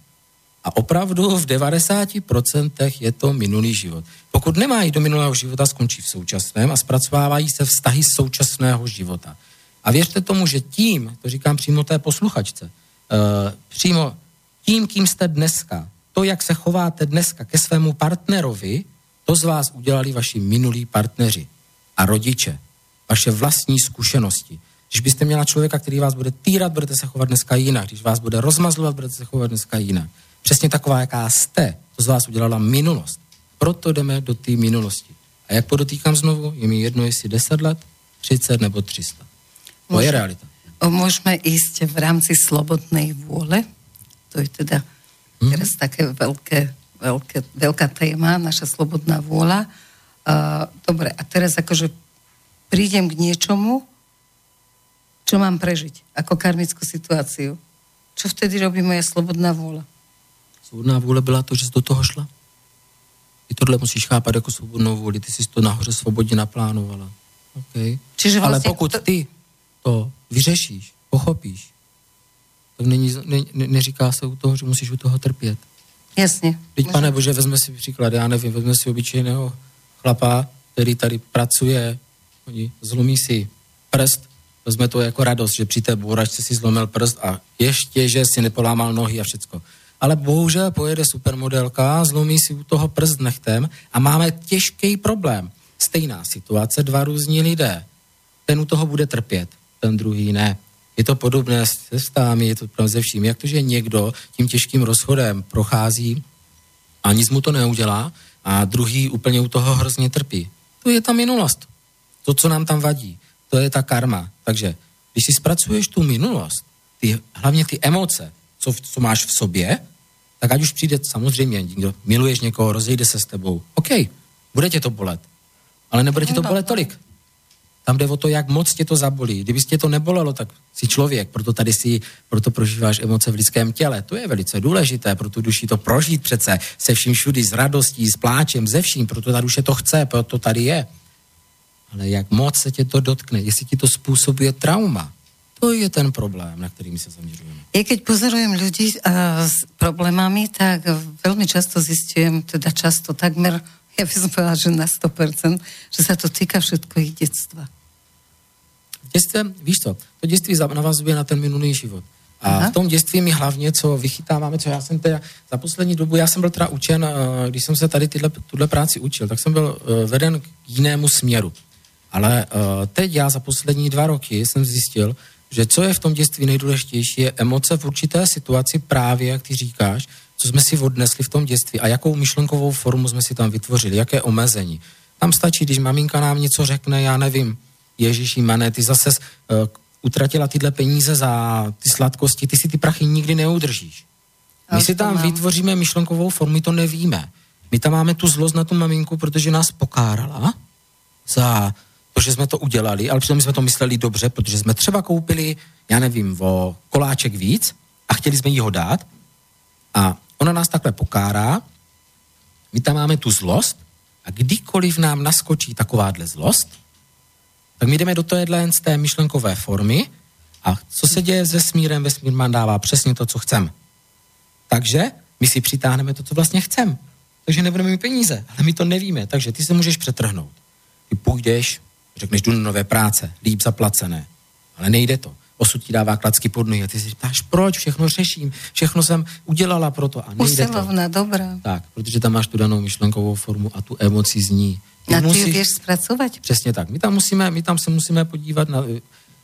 já jsem vlastně, proto já třeba už to nazývám kompletní regresní terapie, proto a léčení, protože vlastně my z té regrese automaticky přejdeme do meditace jako takové. Někdy se totiž ta meditace dělá zvlášť a tam přepisujeme právě tady tyhle ty... povely od mamičky. No áno, a tady ty myšlenkové formy, tady ty omezení, co si zasloužíme a nezasloužíme, hodně je to ve vztahách, co si v lásce a podobně. A tam vlastně nahradíme ji druhou. Je opravdu potřeba podívat se na to, kde to v tom těle je, a podívat se na to, jaká je tam emoce, tu emoci zpracovat, nahradit ji druhou. Čiže ona je vždy aj v těle, hej? Vždycky. Je vždycky v tom těle. A proto nám někde vadí. Jo, kdyby nebyla v tom těle, tak se nás to nedotkne. A tam je spojitost vždycky s tou myšlenkovou formou, je vždycky spojitost emocí. Jo? Čiže aj tie dievčatka, ktoré, a to je veľmi často, chceli vyhovieť otečkovi, ktorý sa teda nemal dosť času pozornosti venovať deťom, tak ako chceli byť vynikajúce, najlepšie, a tak to sa dá takisto v tej meditácii, jednoducho sa vráti a nebude robiť aj chlapcom, teda svojim partnerom to, že musím být nejlepší, alebo jinak mi nebudete věnovat. Přesně tak. Víš, je tady jedna rovina, kdy vlastně opravdu, řekněme, hodně u žen, opravdu to je hodně u žen, následuje právě tu minulost, právě tady tyhle vzorce, o kterých ty mluvíš, ale pak je tady druhá rovina, kdy opravdu jí to třeba dělá dobře, že taková je, že chce být právě pro ty děti tady pořád a non-stop, že chce dělat tomu partnerovi tady tohle. Problém je jenom jedné věci, jestli jí to ubližuje. Pokud jí to dělá dobře, naplňuje, tak je to poslání té duše. Tak ať ju nikto nesoudí a je to absolútne v pořádku. A až tak ďaleko môžeme zájsť, že pokiaľ, lebo som bola v takom domove pre týrané ženy a niektoré skutočne ako keby im robilo dobre, že ten muž je drsňák a občas im proste strelí a oni povedia, že ale veď som bola hlúpa, tak som si to zaslúžila. Já si nemyslím, že se to týká ale fyzického násilí. Já spíš myslím opravdu, když rozdáváš, když tě od okolí hodnotí a rozdáváš nepřiměřeně tu lásku, jo, a všichni říkají, mi si to nezaslouží, proč to pro ně děláš, ale tobě to dělá dobře. Je to stejné, jako když mě někdo vyčítá, Libor, já protože teďka skončil s klientama a místo, aby šel z domu odpočívat, tak teďka letíš do fitka, když tam někoho trénovat a já říkám, OK, ale mi to dělá dobře. Mě to naplňuje. Pro mě já mám sedět u televize a koukat na seriál? OK, zvláznil se, proč bych to dělal?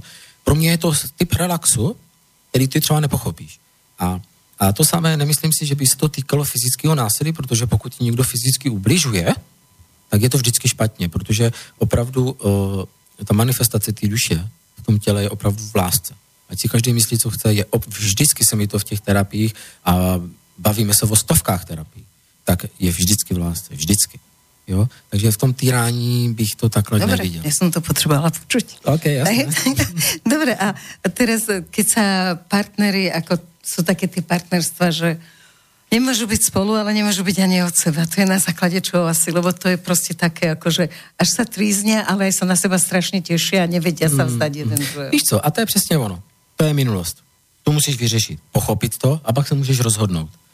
Kolikrát třeba za mnou přijedou klientky právě řeknou, Libor, dívej se, já s tím partnerem už jsem se 5krát rozešla, teď odcházím po 6, ale už to nemám sílu. Pojďme to udělat. Tak my, když to uděláme, vlastně jak kdyby si odpustíme a uděláme to na té energetické úrovni jako duše a ona fyzicky to udělá ve své meditaci, že ho opustí fyzicky v meditaci, čili je tam to vědomé rozhodnutí to udělat a udělá to s tou energií, s tou duší toho partnera, tak se to stane i ve fyzické rovině. Takto, ale musí... Protože je to forma rituálu. Vem si, že všechno je založeno na rituálu. Naše svatby jsou vlastně daný rituál, rozvod je daný rituál, proto je to tak těžké. Protože tento rituály mají obrovskou moc a sílu, protože pokud pochopíme, že jsme duše, že jsme energie, tu energii nějakým způsobem vytváříme a někam směřujeme, tak i ty rituály, já sám jsem zažil magické věci při rituálech a to bylo zrovna v době, kdy jsem začínal, který mě právě uvedli na tu cestu, jinak bych tomu nevěřil. Jasně. Já jsem přišel s tím, že ten rituál bude úplný propadák a hloupost. A ten rituál byl to, co mě nastartovalo, protože jsem dostal fyzickou zkušenost. Jo? A proto vem si takovou svatbu, svatba je daný rituál, je to krása, jedou ho miliony lidí a tím pádem proto je tak silný. Proto meditace, které jezdí miliony lidí, jsou daleko silnější, než kterou jede jen sám člověk. A přesně tohle je potom rozvod, protože u toho rozvodu bojují, no tak se bojuje i při tomto rituálu, že jo? Jo? Dobre, a prečo tak málo? Veľa ľudí dnes nie málo, naopak veľa ľudí dnes odmieta svadby. Jaké si rúcanie rituálov. Nie je to niečím dané, aby sme sa zbavovali krásnych vecí v živote? Víš co, já nevím, já bych to takhle nehodnotil. Pokud já něčemu nerozumím, že to tak je, že ta společnost se někam vyvíjí, tak to nehodnotím a nechávám to na těch nahoře s plnou důvěrou. Vzhledem tomu, že vím, co vím, zažívám to, co zažívám, tak by to bylo jenom hodnocení něčeho, že někdo dělá něco špatně. Že ta společnost by... Já bych nie, som sa tak globálne, že či energeticky to nie je založené na tom, že ja neviem, hovorí sa o tom, že dobro so zlom sa neustále bíjí. Můžu ti říct třeba svůj názor, jako že člověka, OK? Můj názor je, že se teď vyrovnává energie a že člověk přichází sám, teďka je ve fázi, kdy přichází sám k sobě. Mm-hmm. A až nalezne tu boží jiskru v sobě, opravdu tu lásku, sám k sobě, tak tím pádem najde i úctu k druhým. Jo? A tím pádem vyrovná to yin a yang a může plnohodnotně žít vztah s druhým. Dobre, pomáhajú nám v tomto naši sprievodcovia a má každý sprievodcu? Má. A každý je u teba schopný s tým sprievodcom sa stretnúť? OK, každý na poprvé ne, ale během terapii určitě ano. A ten sprievodca má vlastne akú úlohu? Dohlíží na tebe. Čiže, lebo počula som aj také, že môžeme stotožniť sprievodcu s anielom strážnym? Víš co, berme to jenom jako energie, berme to tak, ano, ale či to je to isté, o čom ľudia hovoria? Áno. Akorát problém je v jedné věci, že když třeba někdy potřebujeme pomoc, tak nám opravdu může přijít pomoc babička, může nám přijít bývalý partner, zesnulý člověk a podobně. Ale jde i o to, že v té dané chvíli nám může opravdu přijít tato energie, ale nebo, a to je velice důležité, jenom energetické stvárnění něčeho, co v té chvíli jsme schopni přijmout. Protože vem si, že když nejseš zvyklá na nějaké anděle strážný průvodce a před tebou by se objevilo nějaké zázračné světlo, můj syn viděl v meditaci bílé zlaté světlo a potkal se se svým průvodcem. A kdyby na tohle nebyl připravený a neznal to, tak by to nepochopil, by se z toho mohl zbláznit v 10 letech. Jo? A tak si vem to samé u dospělého člověka. Takže vlastně ty uvidíš ten aspekt, který té chvíli ty potřebuješ, aby ti přišel na pomoc a ono se to stane. Ale každý má svého průvodce. My proto v té terapii právě používáme výrazy jako průvodce nebo anděl strážný. Řekneme, že v té terapii uvedu radši víc výrazů, aby ten člověk si vybral, protože pokud třeba má opravdu něco proti církvi, je opravdu jako, že ne, anděle neexistují a já bych mu tam spal anděla strážního, no tak asi bych moc té terapii nepochodil. Takže proto jim tam dáme na výběr a radši používáme výrazy, jako jsou světelné bytosti, protože i ty sama si světlo, to tam, když by šla do života mezi životy, tak to uvidíš. A takže ta světelná bytost je takový asi nejuniverzálnější, co člověk je chce přijmout. Videla som a teraz viem, že o tomto sme sa rozprávali, keď sme si telefonovali, ale pre tých druhých by som, teda ja poviem, že videla som všetko toto, ale pod vplyvom ayahuasky a ty si veľmi silná proti drogám. Prečo? OK. Ayahuaska, iboga a podobné látky. OK? Máš zdravotní problémy, máš rakovinu? Zkus to. Třeba ti to pomůže. Máš závislost? Bereš heroin? Zkus to. Třeba ti to pomůže, nemáš co ztratit. Ale proč? Aby si tam šla pro spirituální zážitek pod vlivem nějaké látky, pokud zjistíš, že seš duše, nepotřebuješ vůbec nic. Vem si, že mi do spirituální regrese života mezi životy dojdem během 4 hodin s klientem a jogini se o to snaží 20 let ve svých meditacích. A s každým sa ti to podarí? Z 90%. 9 z 10 lidí tam dostanu. A když je tam nedostanu hned, tak je tam dostanu během pár terapií, kdy pracujeme právě na tom, co jim brání v poznání toho duchovního světa. Odblokováme třeba zážitky, OK, tak pokud ta duše odešla z tohoto života a je naštvaná, jo, že jí ti průvodci nahoře vzali ten život moc brzo a zlobí se na ně, tak těžko mi před ty průvodce předstoupíš. Před tu radu starších. Jo? Takže tím pádem my zpracujeme tady ty zážitky, pak už ti nic nebrání. Pokud máš samozřejmě odpor k církvi, odpor jakýmkoliv světelným bytostem a podobně, z nějakého důvodu, tak samozřejmě je potřeba to zpracovat. Tak když to zpracujeme, tak tam dojdeme. Jenom opravdu řekněme, fakt těch 10% lidí tam nedojdeme z nějakého karmických důvodů, že třeba by se potom mohli chtít vyhnout určitým zkouškám, anebo naopak, mají být pevně v zemi, mají řešit materiální věci a tohle. Nemají poletovať. Tuhle inkarnaci prostě to není pro ně. Okay? Dobre, nemôže byť to, ako ja si to tak predstavujem, že nemôže to byť zo strachu, že treba ako niekde podvedome cítim, že to, čo by som videla, bude veľmi hrozné. Takže radši to nechcem vidět. Přesně tohle říká můj kamarád. Říkám, no prosím tě, kdy ke mně přijdeš na terapii, protože všichni okolo tebe už mě byli. A víš co, ani nechci, já se na to nechci dívat. A to samé může souviset právě, že s duchovnem. Absolutně, že prostě, protože vem si, že v čem nás církev, anebo ty generace vychovávala, byl takzvaný boží soud. Že když umřeme, půjdeme do pekla, budeme tam souzení a když buď půjdeme do ráje, anebo do pekla. OK. Ale on opravdu existuje, ten boží soud. My tam fakt jdeme. Ale my tomu říkáme rada starších. Vždycky s klienty, vždycky se všemi klienty, popisuje to Michael Newton ve svých knihách, Andy Tomlinson, teď vyšla ještě jedna knížka v češtině, nespomenu si teď na autora, říkám to já, říkám to moja lektorka, říkáme to všichni tady terapeuti života mezi životy, je to vždycky s obrovskou láskou. S respektem. Čiže žiadne tresty, žiadne... Ne, oni nás chápou, oni nám ty životy vybírali. Oni nás nesoudí nikdy. Oni rostou duchovně zároveň s námi, protože tam jsme v jednotě. Je to, jak kdybys odpárala část sebe, což nejde. Takže oni jsou s námi propojení, vyrostou zároveň s námi. Tím pádem oni, když s námi ten život hodnotí, tak ho opravdu hodnotí s obrovskou úctou za to, že vůbec jsme tu inkarnaci vzali. A teď si vem, když si zvolíme těžkou dobu, jako třeba doby války a podobně, je to, nebo vem si, že se někdo narodí do mentálního postižení, do postiženého člověka, nebo stačí, vezmeme dneska hloupost, do geje. Když bude totálně diskriminovaný a to, je to obrovská odvaha těch duší. Já když jsem s tím začínal, cítil jsem se na energii mentálně postiženého člověka, já jsem cítil jeho obrovskou odvahu.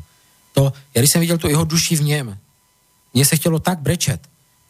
To jsou ty nejstatečnější duše. Takže my, když před tu radu předstoupíme, tak opravdu je to láska. Ale ten strach, ta myšlenková forma, že nás někdo bude soudit a Bůh ví, co je nahoře a co se nám stane a to. Ale vem si, když se ti to povede, tak ti absolutně skončí strach ze smrti. Zjistíš, že jsi věčná. Zjistíš, že tady tohle je jenom, jak bych to řekl, OK, dneska jsme na základce a pak se naše dítě vyroste a odstěhuje se do Anglie, tak ty víš, že někde je, tak tě to tolik nebolí. Roste v Anglii a učí se tam, pak se odstěhuje do Ameriky a začne žít v Americe nebo v Mexiku a je spokojený a to, ale ty ho už nevidíš. A vidíš ho jednou za 2 roky, když přiletí. A ten rodič tolik netrpí, protože ví, že někde je. Trpíme, protože nevíme, kde ti lidi jsou. My si myslíme, že umřeli, že už je nikdy neuvidíme. Ale pokud... Zrovna dneska jsem se tady v Bratislavě potkal s kamarádkou, která u mě byla na několika terapiích a zrovna nedávno prošla životem mezi životy. A říkala, Libo, musím ti neuvěřitelně poděkovat, mě to nesmírně pomohlo v tom důvodu, že jí umřel otec teďka a mě se to, ne, že by se mě to nedotýkalo, ale my jsme věděli, že umře, protože byl nemocný. A já jsem najednou uviděla, že jsem tam pro mámu, protože máma to úplně hystericky brala, hrozně jí to sebralo a já jsem věděla, že jsem tam pro mámu, ale mě se nedotýkala ani ona. Protože tím, jak já jsem je už viděla jako duše, a já nemám strach dneska už ze smrti, tak vím, že prostě jenom přišli do jiné třídy, jako kdyby jenom se odstěhovali jinam. A já je za pár let uvidím. A pro mě se ten pohřeb vůbec nedotkl. A proto já říkám, já jsem třeba při jednom pohřbu viděl duši tančit. Protože vím si, že kdyby jsme přistoupili k pohřbu jako k radosti, k oslavě, a tato myšlenková forma by se po celém světě rozkřikla, rozjela, tak my nebudeme plakat nad odchodem toho druhého. Nám se to nebude stýskat. My budeme plakat za tou láskou. Ale ne za tím, že ho chceme vlastnit, že nám chybí ze sobeckých důvodů a podobně. Protože budeme sami ze strachu, co s námi bude, blablabla. A už to jede. Ten strach v nás vyvolává tyhle emoce. Takže opravdu smrt jako taková je opravdu krása. A toto je tiež vec, ktorú riešiš. Niekomu niekto zomrie a ty proste prídem tam a môžem ti povedať, že nie, že kde má vkladnú knižku, tu väčšinou nájdem, ale že by som s ním chcela skecnúť ešte na tie nedopovedané veci, ktoré zostanú tak niekde. Přesně tak. Je velice důležitý dát si samozřejmě odstup, protože když je to hodně emoční, tak tam nedojdeš. Ale když si dáš daný odstup tak to řešíme s klienty právě v tom, že jdeme do života mezi životy a když potom už toho člověka nevidíš jako tu postavu, kterou tady hraje, ale uvidíš ho jako tu čistou esenci, tu duši, která ti je blízka. Co ti na to mám říct? To je prostě tak vždycky, jak se objímají, jak pláčou ty lidi normálně opravdu jim tečou slzy a brečí a vykládají, jak je to nádherné, ale hlavně se jich ptají, proč si odešel. A teď jim vysvětluje třeba, můj úkol už skončil, už jsem to nemohl dát tu nemoc, a nebo něco. A vždycky si to vyříkávají, i to třeba právě, jak ty říkáš, to nezodpovězené, třeba i to, že řekl jsem mu někdy něco špatně a už jsem neměl tu silu, to napravit, ospravedlnit se. Tak oni to tam udělají. Pro ty lidi to je opravdu zadosti učení, můžou si prostě opravdu s tím citem a s tím klidem v srdci oddechnout a můžou jít v životě dál. Dává ti to, tady tyto poznání ti dávají obrovskou svobodu. A to je, proč tam my chodíme. Jo? Já vždycky, když vidím ty lidi, co právě přijdou na mou přednášku, já přednáším a teď je vidím, jak mají zavřené oči a teďka dělají takové ty výrazy, jakože a zavřené a nacitují ty energie. Já v momentě to stopnu. Nevlezeš tam. Já se skočím dolů a řeknu mu, hej, stávej. Pod naspäť. Ty mě máš poslouchat. My jsme tady a teď. Jestli si žít v představách, žij si. Jestli máš meditovat, medituj. Soustřeďte na to, co máš dělat. Teď mě máš poslouchat. Yes. Já když se něco učím, tak poslouchám svého lektora. Já když jdu do meditace, poslouchám své průvodce. Dělej to, co máš teď a tady dělat. A to je velice důležité. Zůstať tady a teď. Takže ty lidi, co prostě říkají ty svá ezomoudra z těch knížek, vesmír ti dá, co má, když zůstaneš klidný, šiř lásku. Všetko je v poriadku, všetko to. Ne, není. A jestli není, tak to vyřeš.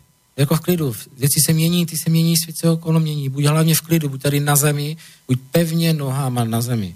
A proto spousta lidí třeba právě, když mě potkávají jako kdyby v civilu a ne právě nějakom tom guruovskom a nepotkávají mě na meditacích nebo na víkendových seminářech, tak ani nevěří, nikdy by neřekli, že já zrovna se tomu venuji. Přesně tak, protože pak mě uvidí lítat někde na kole, šplhat po skále, a nebo lítat na motorce, tak si řeknou, to není ani možný.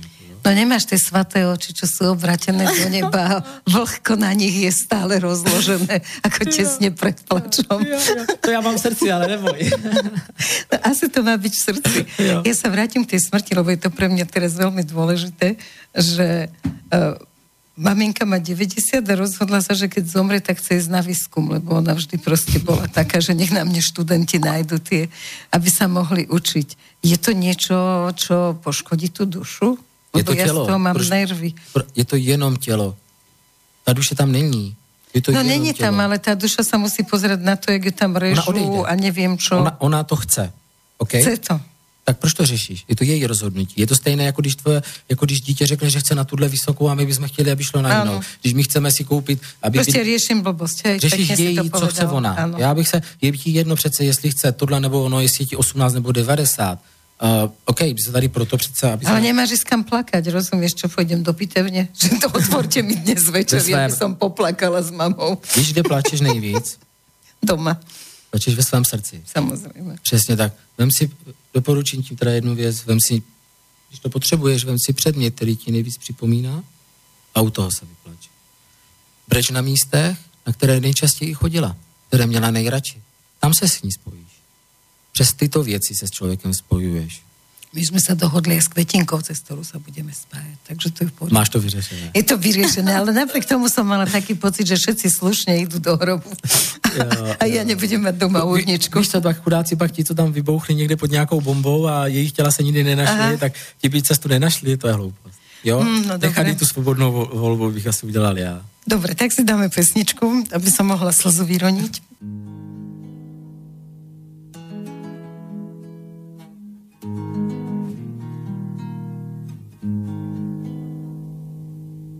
Od Čadce k Dunaju počuť čudnú nôtu. Hranicu stavajú z ostnatého drôtu. Kamarát, separát, nová paralýza. Z Moravy do Blavy vyžaduje víza. Kamarád, separát a nová paralýza. Z Moravy do Blavy vyžaduje víza.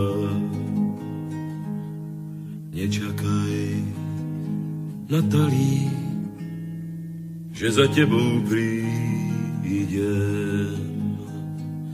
Vízum mi nedali, vraj sa zaobídem. Čakal som 9 dní, viacej nechcem sľúbiť. Stretnem ťa vo Viedni, tam sa smieme ľúbiť. Čakal som 9 dní, viacej nechcem sľúbiť. Stretnem ťa vo Viedni, tam sa smieme ľúbiť.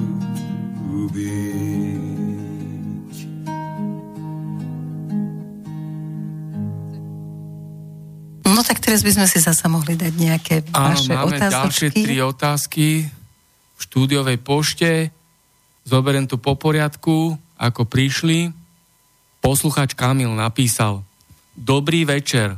Jak je podľa hosta možné uniknúť z pasti karma reinkarnace?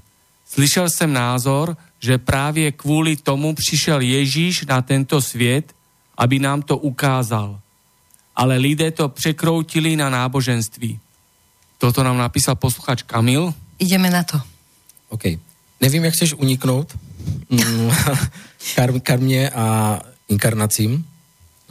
Jedině tak, že si vyřešíš vše, co ty tady máš, jako, co se týká tvého růstu jako duše, Čiže s každým si vyriešiš nemusíš všetko. s každým, prostě ty v sobě.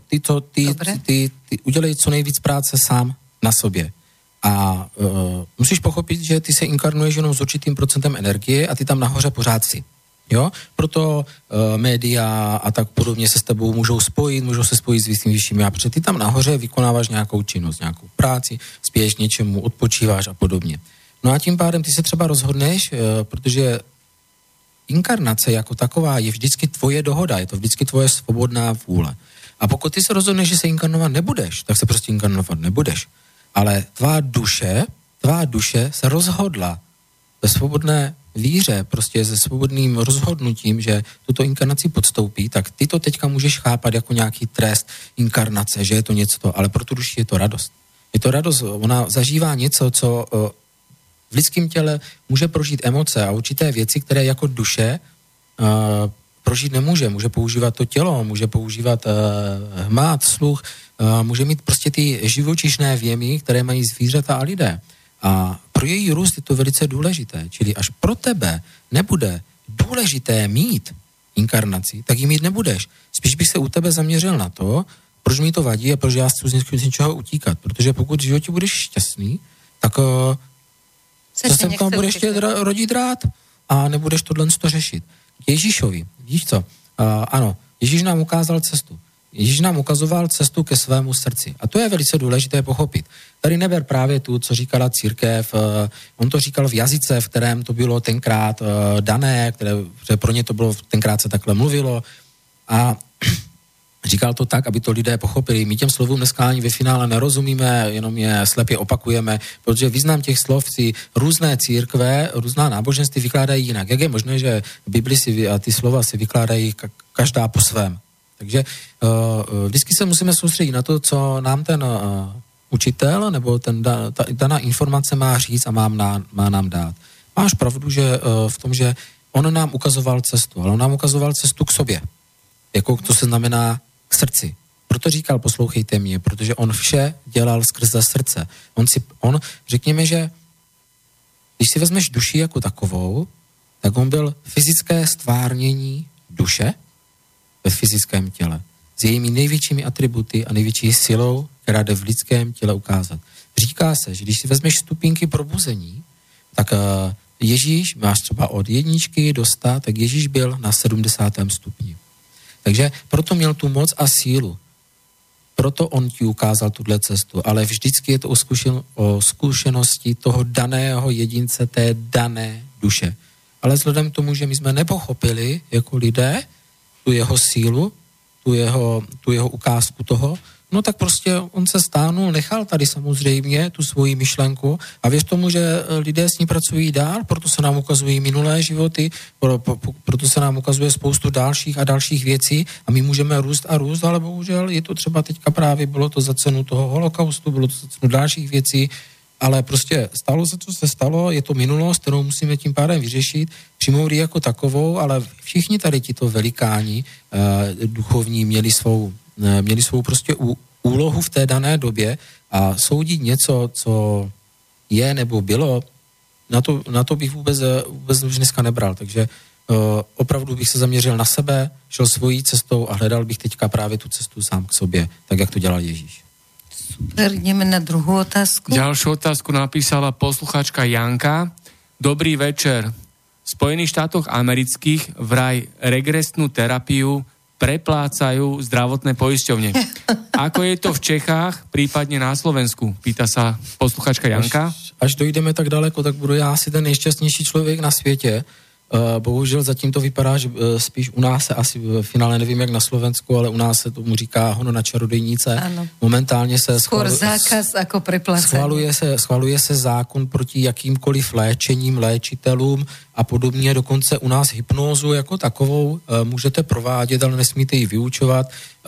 Je v tom velký guláš, takže pokud já jsem o té informaci, teda já děkuju za tu informaci, já jsem ji teda z té Ameriky neměl. Vůbec nevím, že tohle stojí, ale jde vidět, že prostě opravdu ten svět je tam svobodnější už nějakou dobu, je to tam delší dobu, že my jsme opravdu trošičku poznamenaní tady tou minulostí a i v tom, protože jsme byli, že jo, i co se týká těch duchovních věcí, trošičku utlačování a tím pádem asi ví svoje víc, nehledě na to veškerý velcí velikáni, jako je Bruce Goldberg nebo a ostatní, tak psychiatři, kteří regresní terapii jako takovou začali využívat, tak byli z Ameriky, takže za mě palec nahoru a pokud to bude jednou i u nás, tak budu rád, ale bohužel nic takového se neděje, musíte si všechno zaplatit sama. Ďalšia otázka. Áno, Dalibor sa pýta, aký je na vás kontakt a kde sa dá s vami stretnúť. OK. Tak, mě najdete... Povedz aj mailovú, aj www. OK. Mě najdete na www.branakuzdravení.cz. Najdete mě hlavně na Facebooku Brána k uzdravení a tam, když si zadáte, tak už vám rovnou vyjedu. Můj mail je libor.hajda@seznam.cz.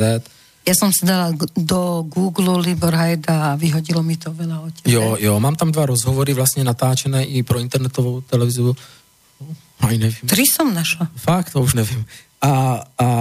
Takže střednou se mnou můžete v Olomouci, anebo potom na přednášce tady v Bratislavě. Ale v Olomouci liečiš, v Bratislave príde Libor, ale to bude až v oktobri, 1. oktobrovú, štvrtok, piatok, sobotu, čiže nie víkend, ale 1. oktobrový štvrtok, piatok, sobotu bude na Inchebe, na festivale Bioštýl, Beauty a Ezoterika. A plánujeme teďka udělat v Bratislavě, udělal jsem takový projekt, je to vlastně 7 víkendových akcí, které jmenuje se to Cesta k probuzení. A každý víkend se zpracovává jiné téma. Jednička je třeba láska k sobě ostatním a jmenuje se to láska k dítěti hlavně proto, protože vlastně dá se říct, že jeden den vyřešíme rodovou linii matku, další den otce, rodovou linii, je tam emoční meditace, osvobození na to, co nám právě brání přijímání lásky a závěrečné sezení je posvátný rituál, který je zaměřený na lásku, ale nejenom na lásku dětí a lásku všeobecně, ale na lásku i nás samotných k sobě. A potom, jak můžeme vlastně dávat lásku, když nejsme schopni přijmout lásku svého vlastního vnitřního dítěte. Takže vlastně to je jedna první taková víkendovka, pak je mír ve světě, mír v sobě, což znamená zbav se svého strachu, to je pro lidi, kteří mají strach z budoucnosti, to je 2, pak je 3 zase, kde se zbavujeme vlivu svých učitelů a gurů a tady těch duchovních a pak to vede vlastně až k anteriamonovým. Toľko sme zaplatili a potom sa ich zbavíme. Bohužel, aby jsme právě našli, jak říká ten Ježíš, cestu k sobě. A vlastně ten poslední je napojení na božství a vlastně má víc probuzení. Takže vlastně všechny ty akce budou jak v Čechách, budou na Slovensku, keď sa nás nájde dosť, tak nájdeme krásny priestor a tam to bude tak, že pokiaľ sa chce niekto spojiť so mnou, že má záujem o toto, tak už sa môžete spojiť. To viete 0905 713 753. Takže vybudujeme tu takú Hajda sieť.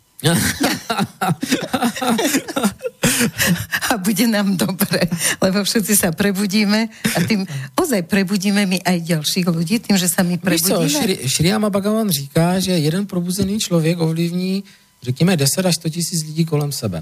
A je to z jednoduchého důvodu. Vem si, že opravdu takový jací jsme, takový to vysíláme a jsou i lidé kolem nás. Když půjdeš do hospody, kde bude nadávat 20 chlapů na politiku, na manželku, na svět, na práci a budou popíjet to svoje pivo, všichni tam budou nadávat, jo? A když vlezeš někam jinam a ti zase budou sluníčkáři a všichni budou sluníčkáři. Spíš jde o to, že prostě opravdu, když přijdeš domů, tak vem si, jak, když ty budeš veselá, i tak, když ten tvůj partner má zlou náladu, tak se to změní. Takže přesně to, jak jsme, to, co i podvědomě vysíláme. Ale někdy ta silnější nálada tak preskočí, jakože chlapi silnější, ty přijdeš usměta. A zrazu vidíš, Ježiš, niečo je zlé. To je otázka, proč se tě to dotýká. Když se tě to nedotkne, když to budeš mít zpracovaný, ty budeš v klidu, řekneš mu, že to je jeho problém, jeho věc, jako myslím vnitřně. Čiže dotkne sa ma to trebárs preto, že moja matka, keď som prišla domov, tak bola naštvaná. Hej? Čiže takéto maličkosti to ovplyvňujú. Přesně tak. Víš co, tady tohle vnitřní vyzařování. Já až poslední dobou si začínám uvědomovat, jak moc všechno působí na podvědomé úrovni. To, co ani my si neuvědomíme. Opravdu to, co vysíláme, to, jací jsme, nejde jenom z našeho chování a to, co říkáme, ale je to opravdu o tom, jak to řekneme, to, co vyšleme jako energeticky. Já jsem byl třeba pozvaný do Ostravy, kde umírala paní v posledním stádiu na rakovinu. A já jsem viděl, že umře. Opravdu ona už byla na tom smrtelném pokoji, kde tam byla sama, měla nateklý žaludek, opravdu bylo to velmi emotivní a úplně jsem si říkal, OK, přede mnou několikrát zvracela, krvácela z rán. A já jsem si říkal, OK, tak pozvali jste mě sem, jedeš sem, co tady dělám? A pořád jsem to nechápal. Tak my jsme si chvilku povídali, přišli jsme na nějaký trauma v dětství, trošku jsme tam to. Samozřejmě nikdo se s ní nebavil o dušičkách, o smrti, to byl absolutní zákaz. Ona jako samozřejmě chtěla bojovat, že jo, o svůj život, ale já už jsem viděl, jak to dopadne.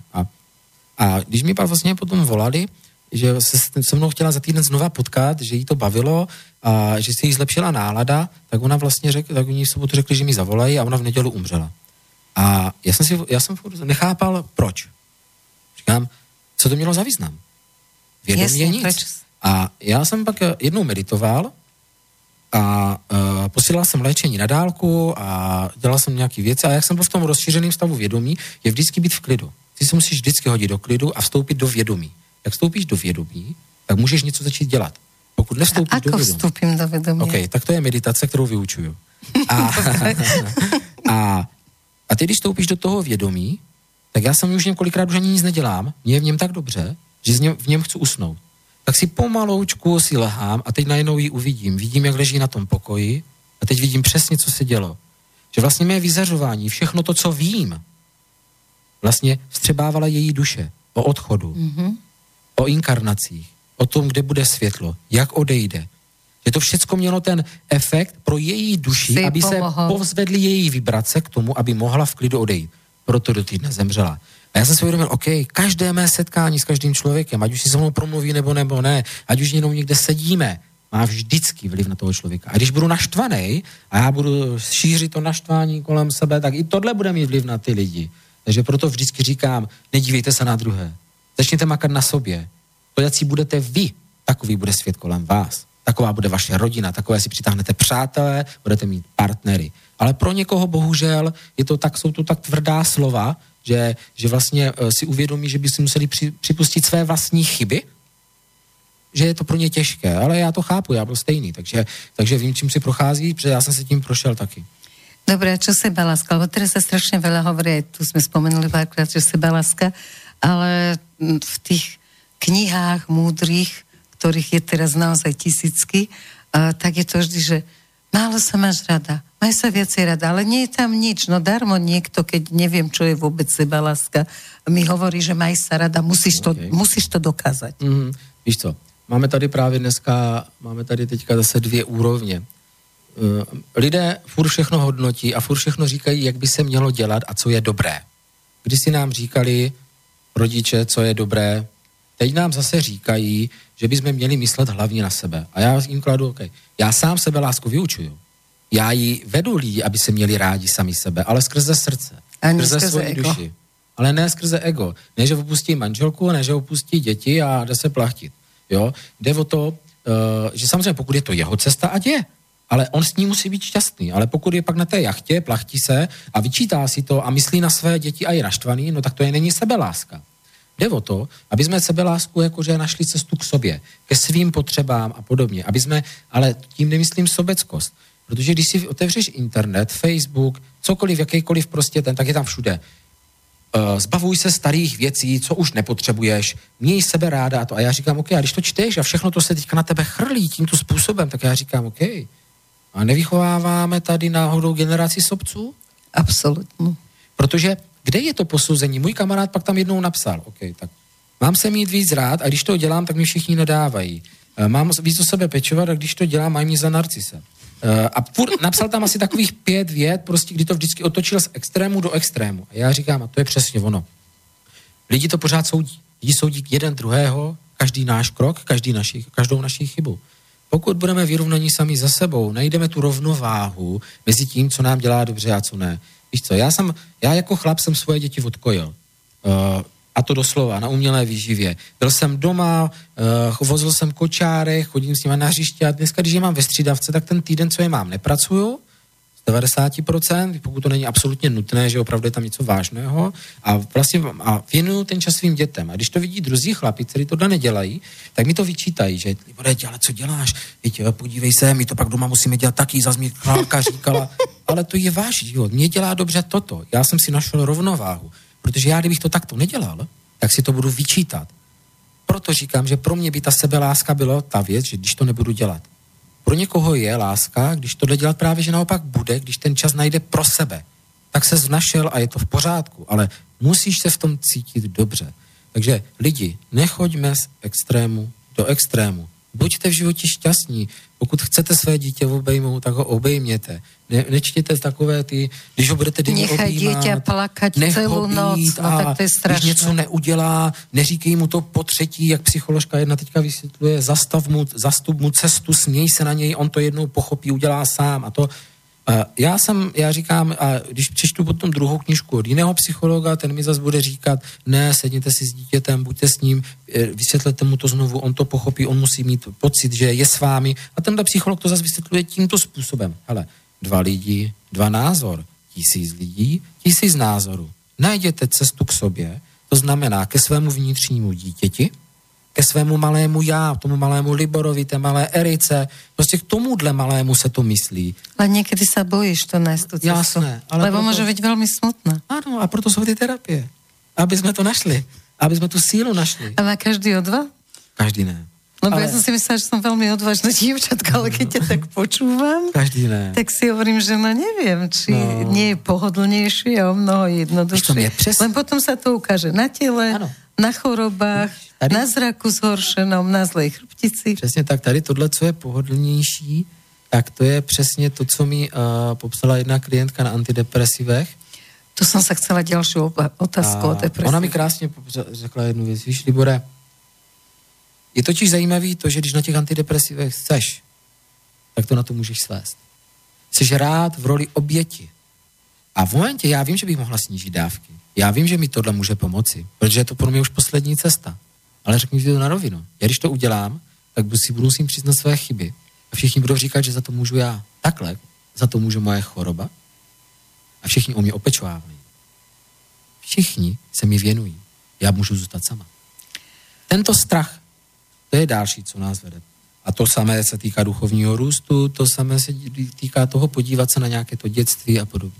Ja som prežila, že terapeut, s ktorým spolupracujem, proste došiel chlapík 18-ročný na vozičku a on po niekoľkých sedeniach mu hovoril, že no dobre, tak ešte jedno sedenie a budeš chodiť, už nohy vystierala iba s nimi.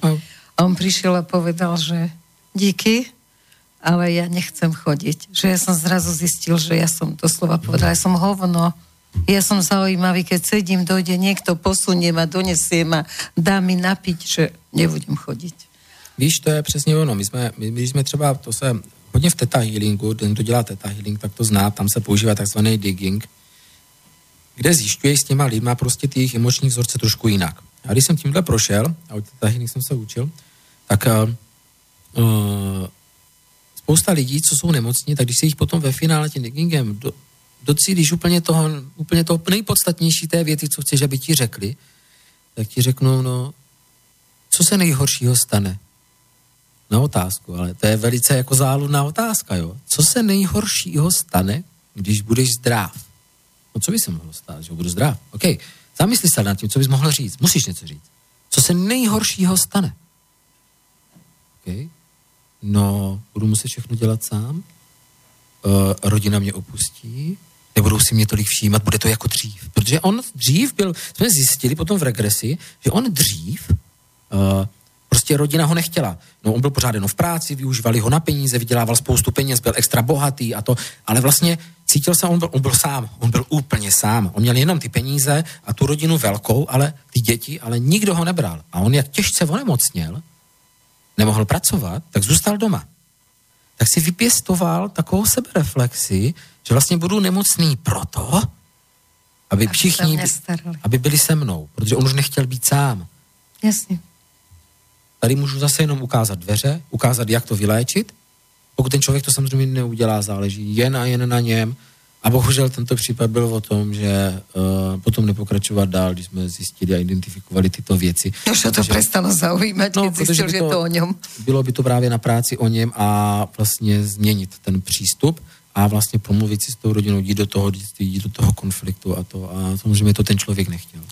Ale zase, každýho volba a můžeme být jenom rádi, že tohle podstoupil, protože zase se otevřelo nějaký okýnko pro ostatní generace, už ta karma tam nemusí tam být pro ty karma, pro ty děti a podobně. A on ví, co má řešit a třeba ten čas zase přijde a třeba ne, třeba to udělá v této inkarnaci, třeba až za 2, já nevím. To je právě ta svoboda voľby. Duševne chorých ľudí teraz neustále pribúda, psychiatri naozaj bijú na poplach, že niekoľko 100 000 ľudí vlastne sú registrovaní a ešte tí, čo nie sú registrovaní. Takže to obrovské množstvo a veľmi často je tam práve depresia a mania, depresívne stavy. No, čo s tým robíš, keď príde taký človek? Víš co, tam opravdu hrozně moc záleží, jestli je na psychofarmakách nebo není. Mě vždycky učili s psychofarmakama nepracovat, proto já jsem zvolil i jiné metody, proto s nima učím se meditovat, proto je navádím, aby si na to přicházeli daleko měkčím stavu, neberu je do minulých životů, jdeme spíš přes tělo a děláme to trošičku jinýma technikama, tak aby jsme je nejdřív zbavili těch psychofarmak a pak jsme s nima mohli vstoupit do hlubšího stavu vědomí. Jo? Protože on, kdyby do toho hlubšího stavu vědomí vstoupil, tak to má podobně jak bylo by to daleko komplikovanější a by to mohlo být kontraproduktivní. Polovica psychiatrov hovorí, že má sa to riešiť psychofarmakami, druhá polovica hovorí, že nie. To je přesně ono. Víš to, ale ako to urobiť bez nich? Ako s nimi to vieme, ale ako bez nich? No, přijmout, většinou těch lidí je opravdu přijmout život takový, jaký je. To je velice důležité. OK, tak mám takovýhle život, inkarnoval jsem se do těchto podmínek, no tak prostě a začnu zpracovat s tím, co mám. Spousta lidí totiž přemýšlí nad tím, že chce něco, co nemůže mít. Mm-hmm. To nás uvádí do depresí, že jo, protože máme kolem sebe spoustu věcí, spoustu dražších aut, lepších bytů, můžeme si koupit jiné věci, ale my je nemůžeme mít. Jiné postavení, všichni nás hodnotí podle toho, co máme na sobě a podobně. Ten tlak společnosti je opravdu obrovský.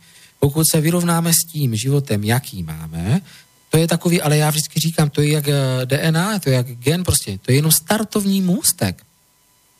A my můžeme pokračovat dál. A pak nikdo neříká, že až si odžiješ to, co máš, nebo vyřešíš ty dané problémy, které jsi měl, že to nemůžeš mít. Takže mám začať hľadať hojnosť v tom, čo mám. Přesně tak. A až ji najdeš, tak pak můžeš mít hojnost, protože zůstaneš v klidu. Ve stresu a v nějakým... Chcem to auto, jaké má susedle, nemám ako zarobiť, kde zarobím. Musíš pochopit, že vesmír ti dá to, co sama vysíláš. Stejné přitahuje stejné. Tak jsme se bavili, chlapi, v hospodě budou všichni stejní. Stejné přitahuje stejné. Tím pádem, pokud ty si budeš něco i programovat, třeba všichni říkají, můžeš si programovat, co chceš, realito, OK. Pokud to programuješ z ega, nevyprogramuješ vůbec nic. Protože máš určitou karmu, máš určitý život. To by malo byť napísané na tých knihách. Želaj si a dostaneš. Vesmír nie je automat na želania. V případě toho, že to děláš ne z já vědomí, ale z vědomí s velkým V, opravdu, když tam není to ego. S pokorou. Přesně tak. A nejdřív vstoupíš do hojnosti, kterou máš ve svém životě. Přijmeš to, co v životě máš, jsi s tím šťastná, tak si můžeš začít programovat. To je jednoduchá návaznost, ale pokud přijímáš něco z ega a chceš to a drtíš to egem a podobně, jak chceš něco vytvořit. Já vždycky říkám, já učím meditaci plamene a to je meditace klidu. A já ji vyučuju proto, protože z ní pak tvoříme dál. Opravdu ta meditace se rozšířuje každým kurzem dál, že pak je třeba na zdraví, se rozšíří o další level, potom je třeba právě na to programování tí budoucnosti, na hojnost a to. A je ta meditace klidu je proto, protože ty si musíš vstoupit sakra do klidu, vystoupit z toho ega, musíš vstoupit do klidu, aby si mohla něco vytvořit. Ty ve stresu nic nevytvoříš, protože ty nevíš ani, co je v tom stresu pro tebe dobré, protože to chápeš teď jako třeba křivdu a podobně. Takže a to samé z vědomí. Ty se mě ptala, jak vstoupím do vědomí a to. Víš, já když vstoupím do vědomí určitou meditací, tak se tady třeba stane, že si řeknu, OK, tak a teď si jdu vizualizovat a budu dělat určitý záměr té meditace. Jo? Já do ní vstoupím a teď se stane, že můj záměr se změní. Já to neovlivním. Najednou to pochopím, že vlastně to, co jsem chtěl, byla totální hloupost, že daleko silnější a větší je něco, že tak vždycky říkám někomu, pokud něco teď opravdu chcete a náhodou se vám to během té meditace změní, nechte to. Chcete to být, vy jste ve vědomí. Vy už komunikujete skrze vaše vyšší já a tím pádem jdete do hlubší podstaty. A to, co jste chtěl, já jsem si uvědomil, že to byla blbost, anebo naopak, že na to ještě nejsem připravený, jo. Ale mimochodem třeba já jsem si vizualizoval hodně o tom, že budu dělat hromadné věci s více lidma, že to nebude jenom ta tebelská činnost, že budu dělat přednášky, že budu v rádiu a vidíš to, dneska sedím v rádiu. Takže jako opravdu no to funguje, ale OK, ale není to hned.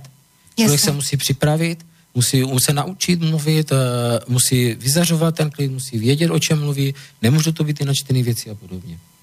A riešia u teba ľudia aj peniaze, lebo to je teda téma číslo 1. Jasné, ale peníze stejně souvisí se vztahama k lidem, ale velký téma podnikatelů, takový ty, vydělám hodně peněz, hodně ztratím, velký zakázky, nevytěžím z toho tolik, kolik jsem měl, nebo se ve finále něco pokazí. No, třeba jsem měl... No, povedz nějaký konkrétní případ. OK, měl jsem teďka třeba klienta, který právě řešil právě ty velké ztráty. Dělali i třeba v Německu obrovskou stavební zakázku, já nevím, za 5 milionů euro a říkal, OK, všecko super, ale nakonec všechno se pokazí. Vždycky ve finále se třeba v polovině, jo, když už to má být úplně to top a máme udržet dobré vztahy, tak krachnou ty dobré vztahy. A my přecházíme k jiným obchodním partnerům a on už nemůže. On opravdu vidět, že byl zoufalý. A když jsme vlastně přišli v regresní terapii na to, že vždycky selhal on s penězi, s tou mocí, kterou měl v té zakázce a podobně, tak byly to asi 3 minulý životy, tak ty jsme zpracovali, to byly, myslím, 2 sezení. A další, když přišel, tak upadl do neuvěřitelného chaosu.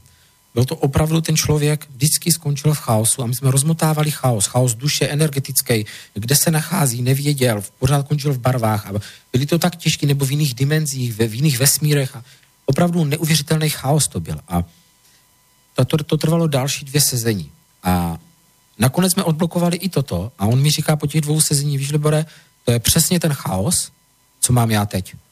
Ta minulost, co jsme dělali ty minulý životy, to byla ta minulost s těma zakázkama. A já mám přesný chaos v zakázkách teď a přesně ten chaos mám tam nahoře.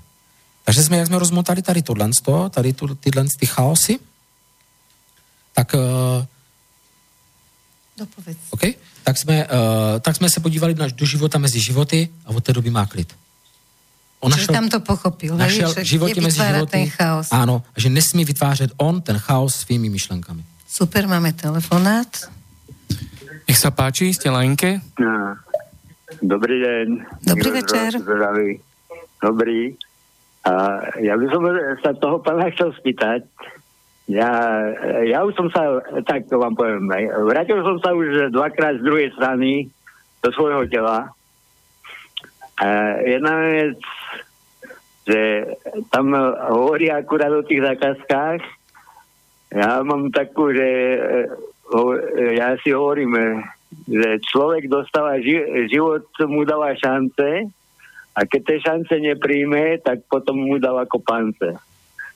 A ohľadom aj zdravia. Čo tomu pánovi hovorí ten ruský spisovateľ o tej Anastázii, čo to píše? Jaký má názor na to jej vyjadrovanie na niektoré veci? No pochybujem, že čítal Anastáziu. Já vás jenom stopnu, protože víte, já posledních asi minimálně tak 2 roky už nečtu žádnou takovouhle literaturu, protože žiju z těch zkušeností, protože by mě to odvádělo od mé práce. Tím pádem já maximálně čtu o terapeutických věcech, které by mohly rozšířit moji činnost, ale už nečtu žádné takové věci, takže nevím, o čem mluvíte a těžko se mi na tu otázku bude odpovídat.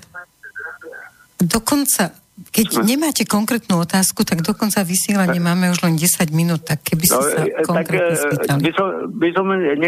Nech mi povie, že človek, keď dajme tomu jednoducho sa odpúta od tela a potom sa vráti. Áno. Do toho svojho tela. No. Je? Kvôli čomu to funguje.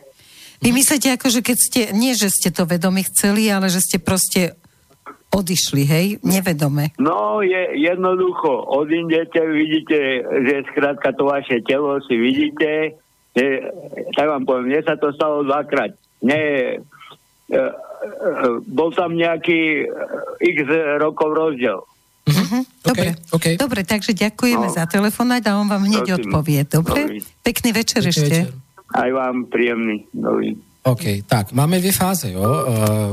Můžeme se na to podívat z pozice astrálního cestování, tím, že buď, jestli jste to udělal vědomě, anebo nevědomě, jo. Takže vy jste mohli mít astrální zážitek jako takový, protože vy jste neřekl, kdy se vám to stalo, jestli tam bylo nějaký trauma, jestli tam byla autonehoda, nemoc nebo podobně. Takže když to vezmeme, že jste zdrav, a vy jste to tělo opustil, no tak jste jenom opustil tělo a vy jste viděl svoje tělo, berte to jako krásný duchovní zážitek a že jste vlastně viděl, že jste duše a o tohle sní spousta astrálních cestovatelů, kteří se to chodí učit do Ruska, do zahraničí, v Čechách jsou na tom kurzi, že prostě opravdu chcou astrálně cestovat, čtou Goldberga, Monroea, Stevensa a podobně, protože chcou astrálně cestovat, abyste ten zážitek měl, tak to přijměte s pokorou, protože opravdu o tohle se snaží spousta lidí a je to určitá duchovní cesta, protože my to tělo prostě opustíme, můžete letět kamkoliv, můžete se učit se svými průvodci a pak se vědomě do něho vrátíte. Ale umí to jenom pár zatím lidí. A nebo to mohlo způsobit nějaký trauma, nebo nějaká nemoc a podobně. Autohavárie. Přesně tak. No ale pokud jste odešel z těla a už jste měl odejít, tak věřte tomu, že kdybyste tu inkarnaci tady měl ukončit, tak byste se do toho těla nevrátil. Ale vzhledem k tomu, že jste se do toho těla vrátil, no tak tím pádem vaše inkarnace ještě neměla být skončena, a tím pádem prostě jste odejít neměl, a tak jste se do toho těla vrátil. Proto se dějí i takové zázraky, že i třeba lidé, kteří se vlastně ty jejich zranění neslučují s životem vlastně a oni se stejně vrátí a pak tady fungují dál. Takže prostě ta inkarnace neměla skončit a vy jste se do toho těla vrátil. Takže buď jedna nebo druhá alternativa, pokud to byla první, tak vám přeju hodně štěstí a jestli jste se toho lekl, tak poproste nahoru, ať to už nemáte a oni to zastaví a pokud to přijmejte jako dar, tak vám přeju hodně štěstí a třeba se někde potkáme. Dobre, ale mne sa stala takáto situácia, ktorú som nechcela. Akože išla som spať a zrazu proste ako keby násilím. Ja som to cítila ako násilie. Jednoducho niečo ma nadvihlo a bolo to veľmi nepríjemné. Nemalo to nič. Bylo to nepříjemné, protože to bylo nové, bylo to neznámé. My se bojí, člověk má zase ve svých genech dané, že se bojí věcí neznámých, a tím pádem ty se jenom bála věci neznámé, jo? Vem si, že ty astrálně cestuješ opravdu každou noc ve svých snech a podobně, takže akorát to nevíš, ty už upadneš do toho spánku a pak to tělo to upustí, to tělo. Spousta lidí neumí astrálně vycestovat jako vědomě ven, ale mají vědomí návraty. Takový to, jak žuchneš do toho těla a probudíš se rychle a podobně. A to je přesně tak jak ty vědomě. Tak oni můžou říct, odešla, tak ty vědomě se můžeš vrátit. Takže jak žuchneš, tak uděláš.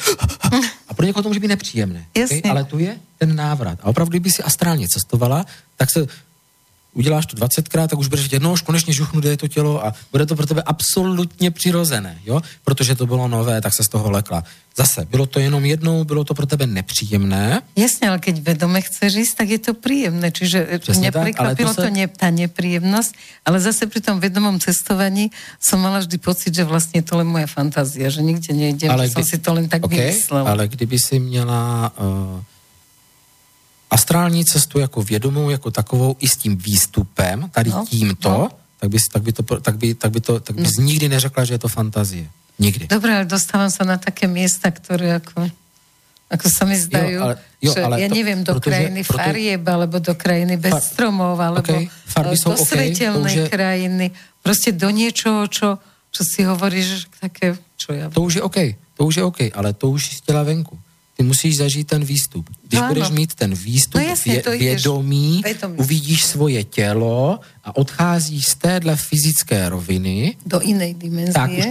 Tak už to bude pro tebe realita. Ale ty, když bys jako kdyby přeskočila tuto fázi vědomého výstupu a skončila si rovnou v těch barvách a to, tak máš samozřejmě pochybnosti. To se dá pochopit. Jo, jestli je to sen, není to sen. Spíš bych se ptal, co mě to mělo naučit a co mi to dalo. Takhle bych se spíš na to díval. Ale opravdu, když už máš tenhle dár, zkus ho rozvíjet tím způsobem, že se budeš snažit nejdřív vědomě vystoupit z těla a drž se tady. Drž se u postele, drž se ve svém bytě, drž se tam. Z tohohle se nejvíc naučíš a pak až cestuj někam. Pozrej se na sebe. Tak. A nechej se potom spíš vést svým vyšším já a poprosi, ať tě vezmou, co je pro tebe teď důležité řešit nebo vidět. A až budeš si 100% jistá, že to emočně zvládáš, tak teprv potom si řekni, no tak mohla bych ja sama a rozhodni si. Mnohým ľuďom napríklad prichádza, že teraz je pre nich najdôležitejší relax. Oddychovať. A oni majú proste v sebe od detstva, že nemáš čo robiť, matka vždy povedala, ja ti nájdem robotu, takže nevedia oddychovať. Ako sa majú tí ľudia naučiť oddychovať? Proste pre nich myšlienka, že budú oddychovať, aj keď to telo im to jasne hovorí, je neprípustná. Přesně tak, pokud nezačneš poslouchat, je to aj v tom cvičení, je to ve všem. Pokud nezačneš poslouchat svý tělo, tak se to odrazí na tvým zdraví a na psychice. To tělo... Ale ako sa dá naučiť oddychovať? Poslouchej to tělo. Když to tělo bude chtít spát, tak ať spí.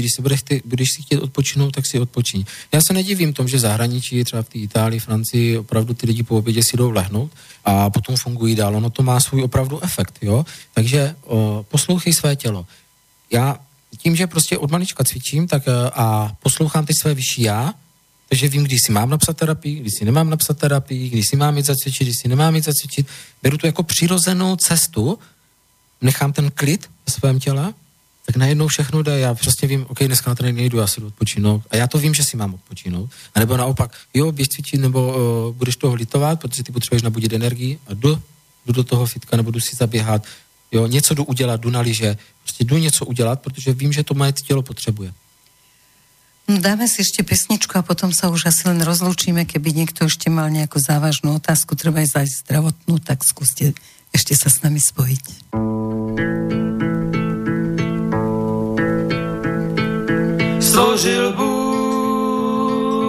Stvořil Bůh ratolest, bych mohl věnce vázat. Děkuji za bolest, jež učí mne se tázat. Děkuji za nezdar, jenž naučí mne píly. Bych mohl přinést dar, byť nezbývalo síly.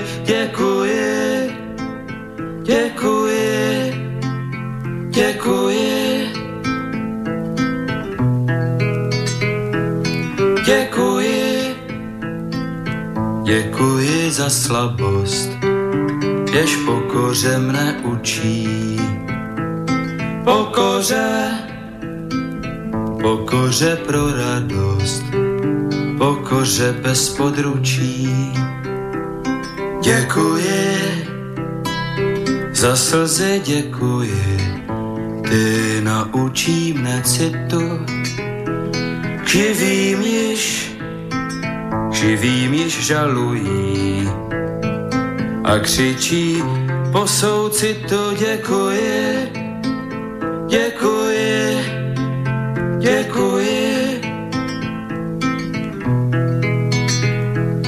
pro touhu po kráse. Děkuji za ošklivost, za to, že utká se láska a nevraživost, pro sladkost usnutí. Děkuji za únavu, děkuji za ohně vzplanutí i za šumění splavu.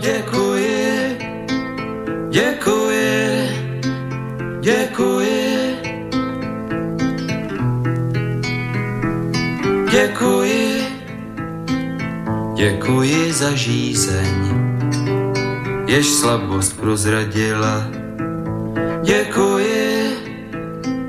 Děkuji za trýzeň, jež zdokonalí díla. Za to, že miluji, byť strach mi srdce svíral. Beránku, děkuji, marně si neumíral. Děkuji.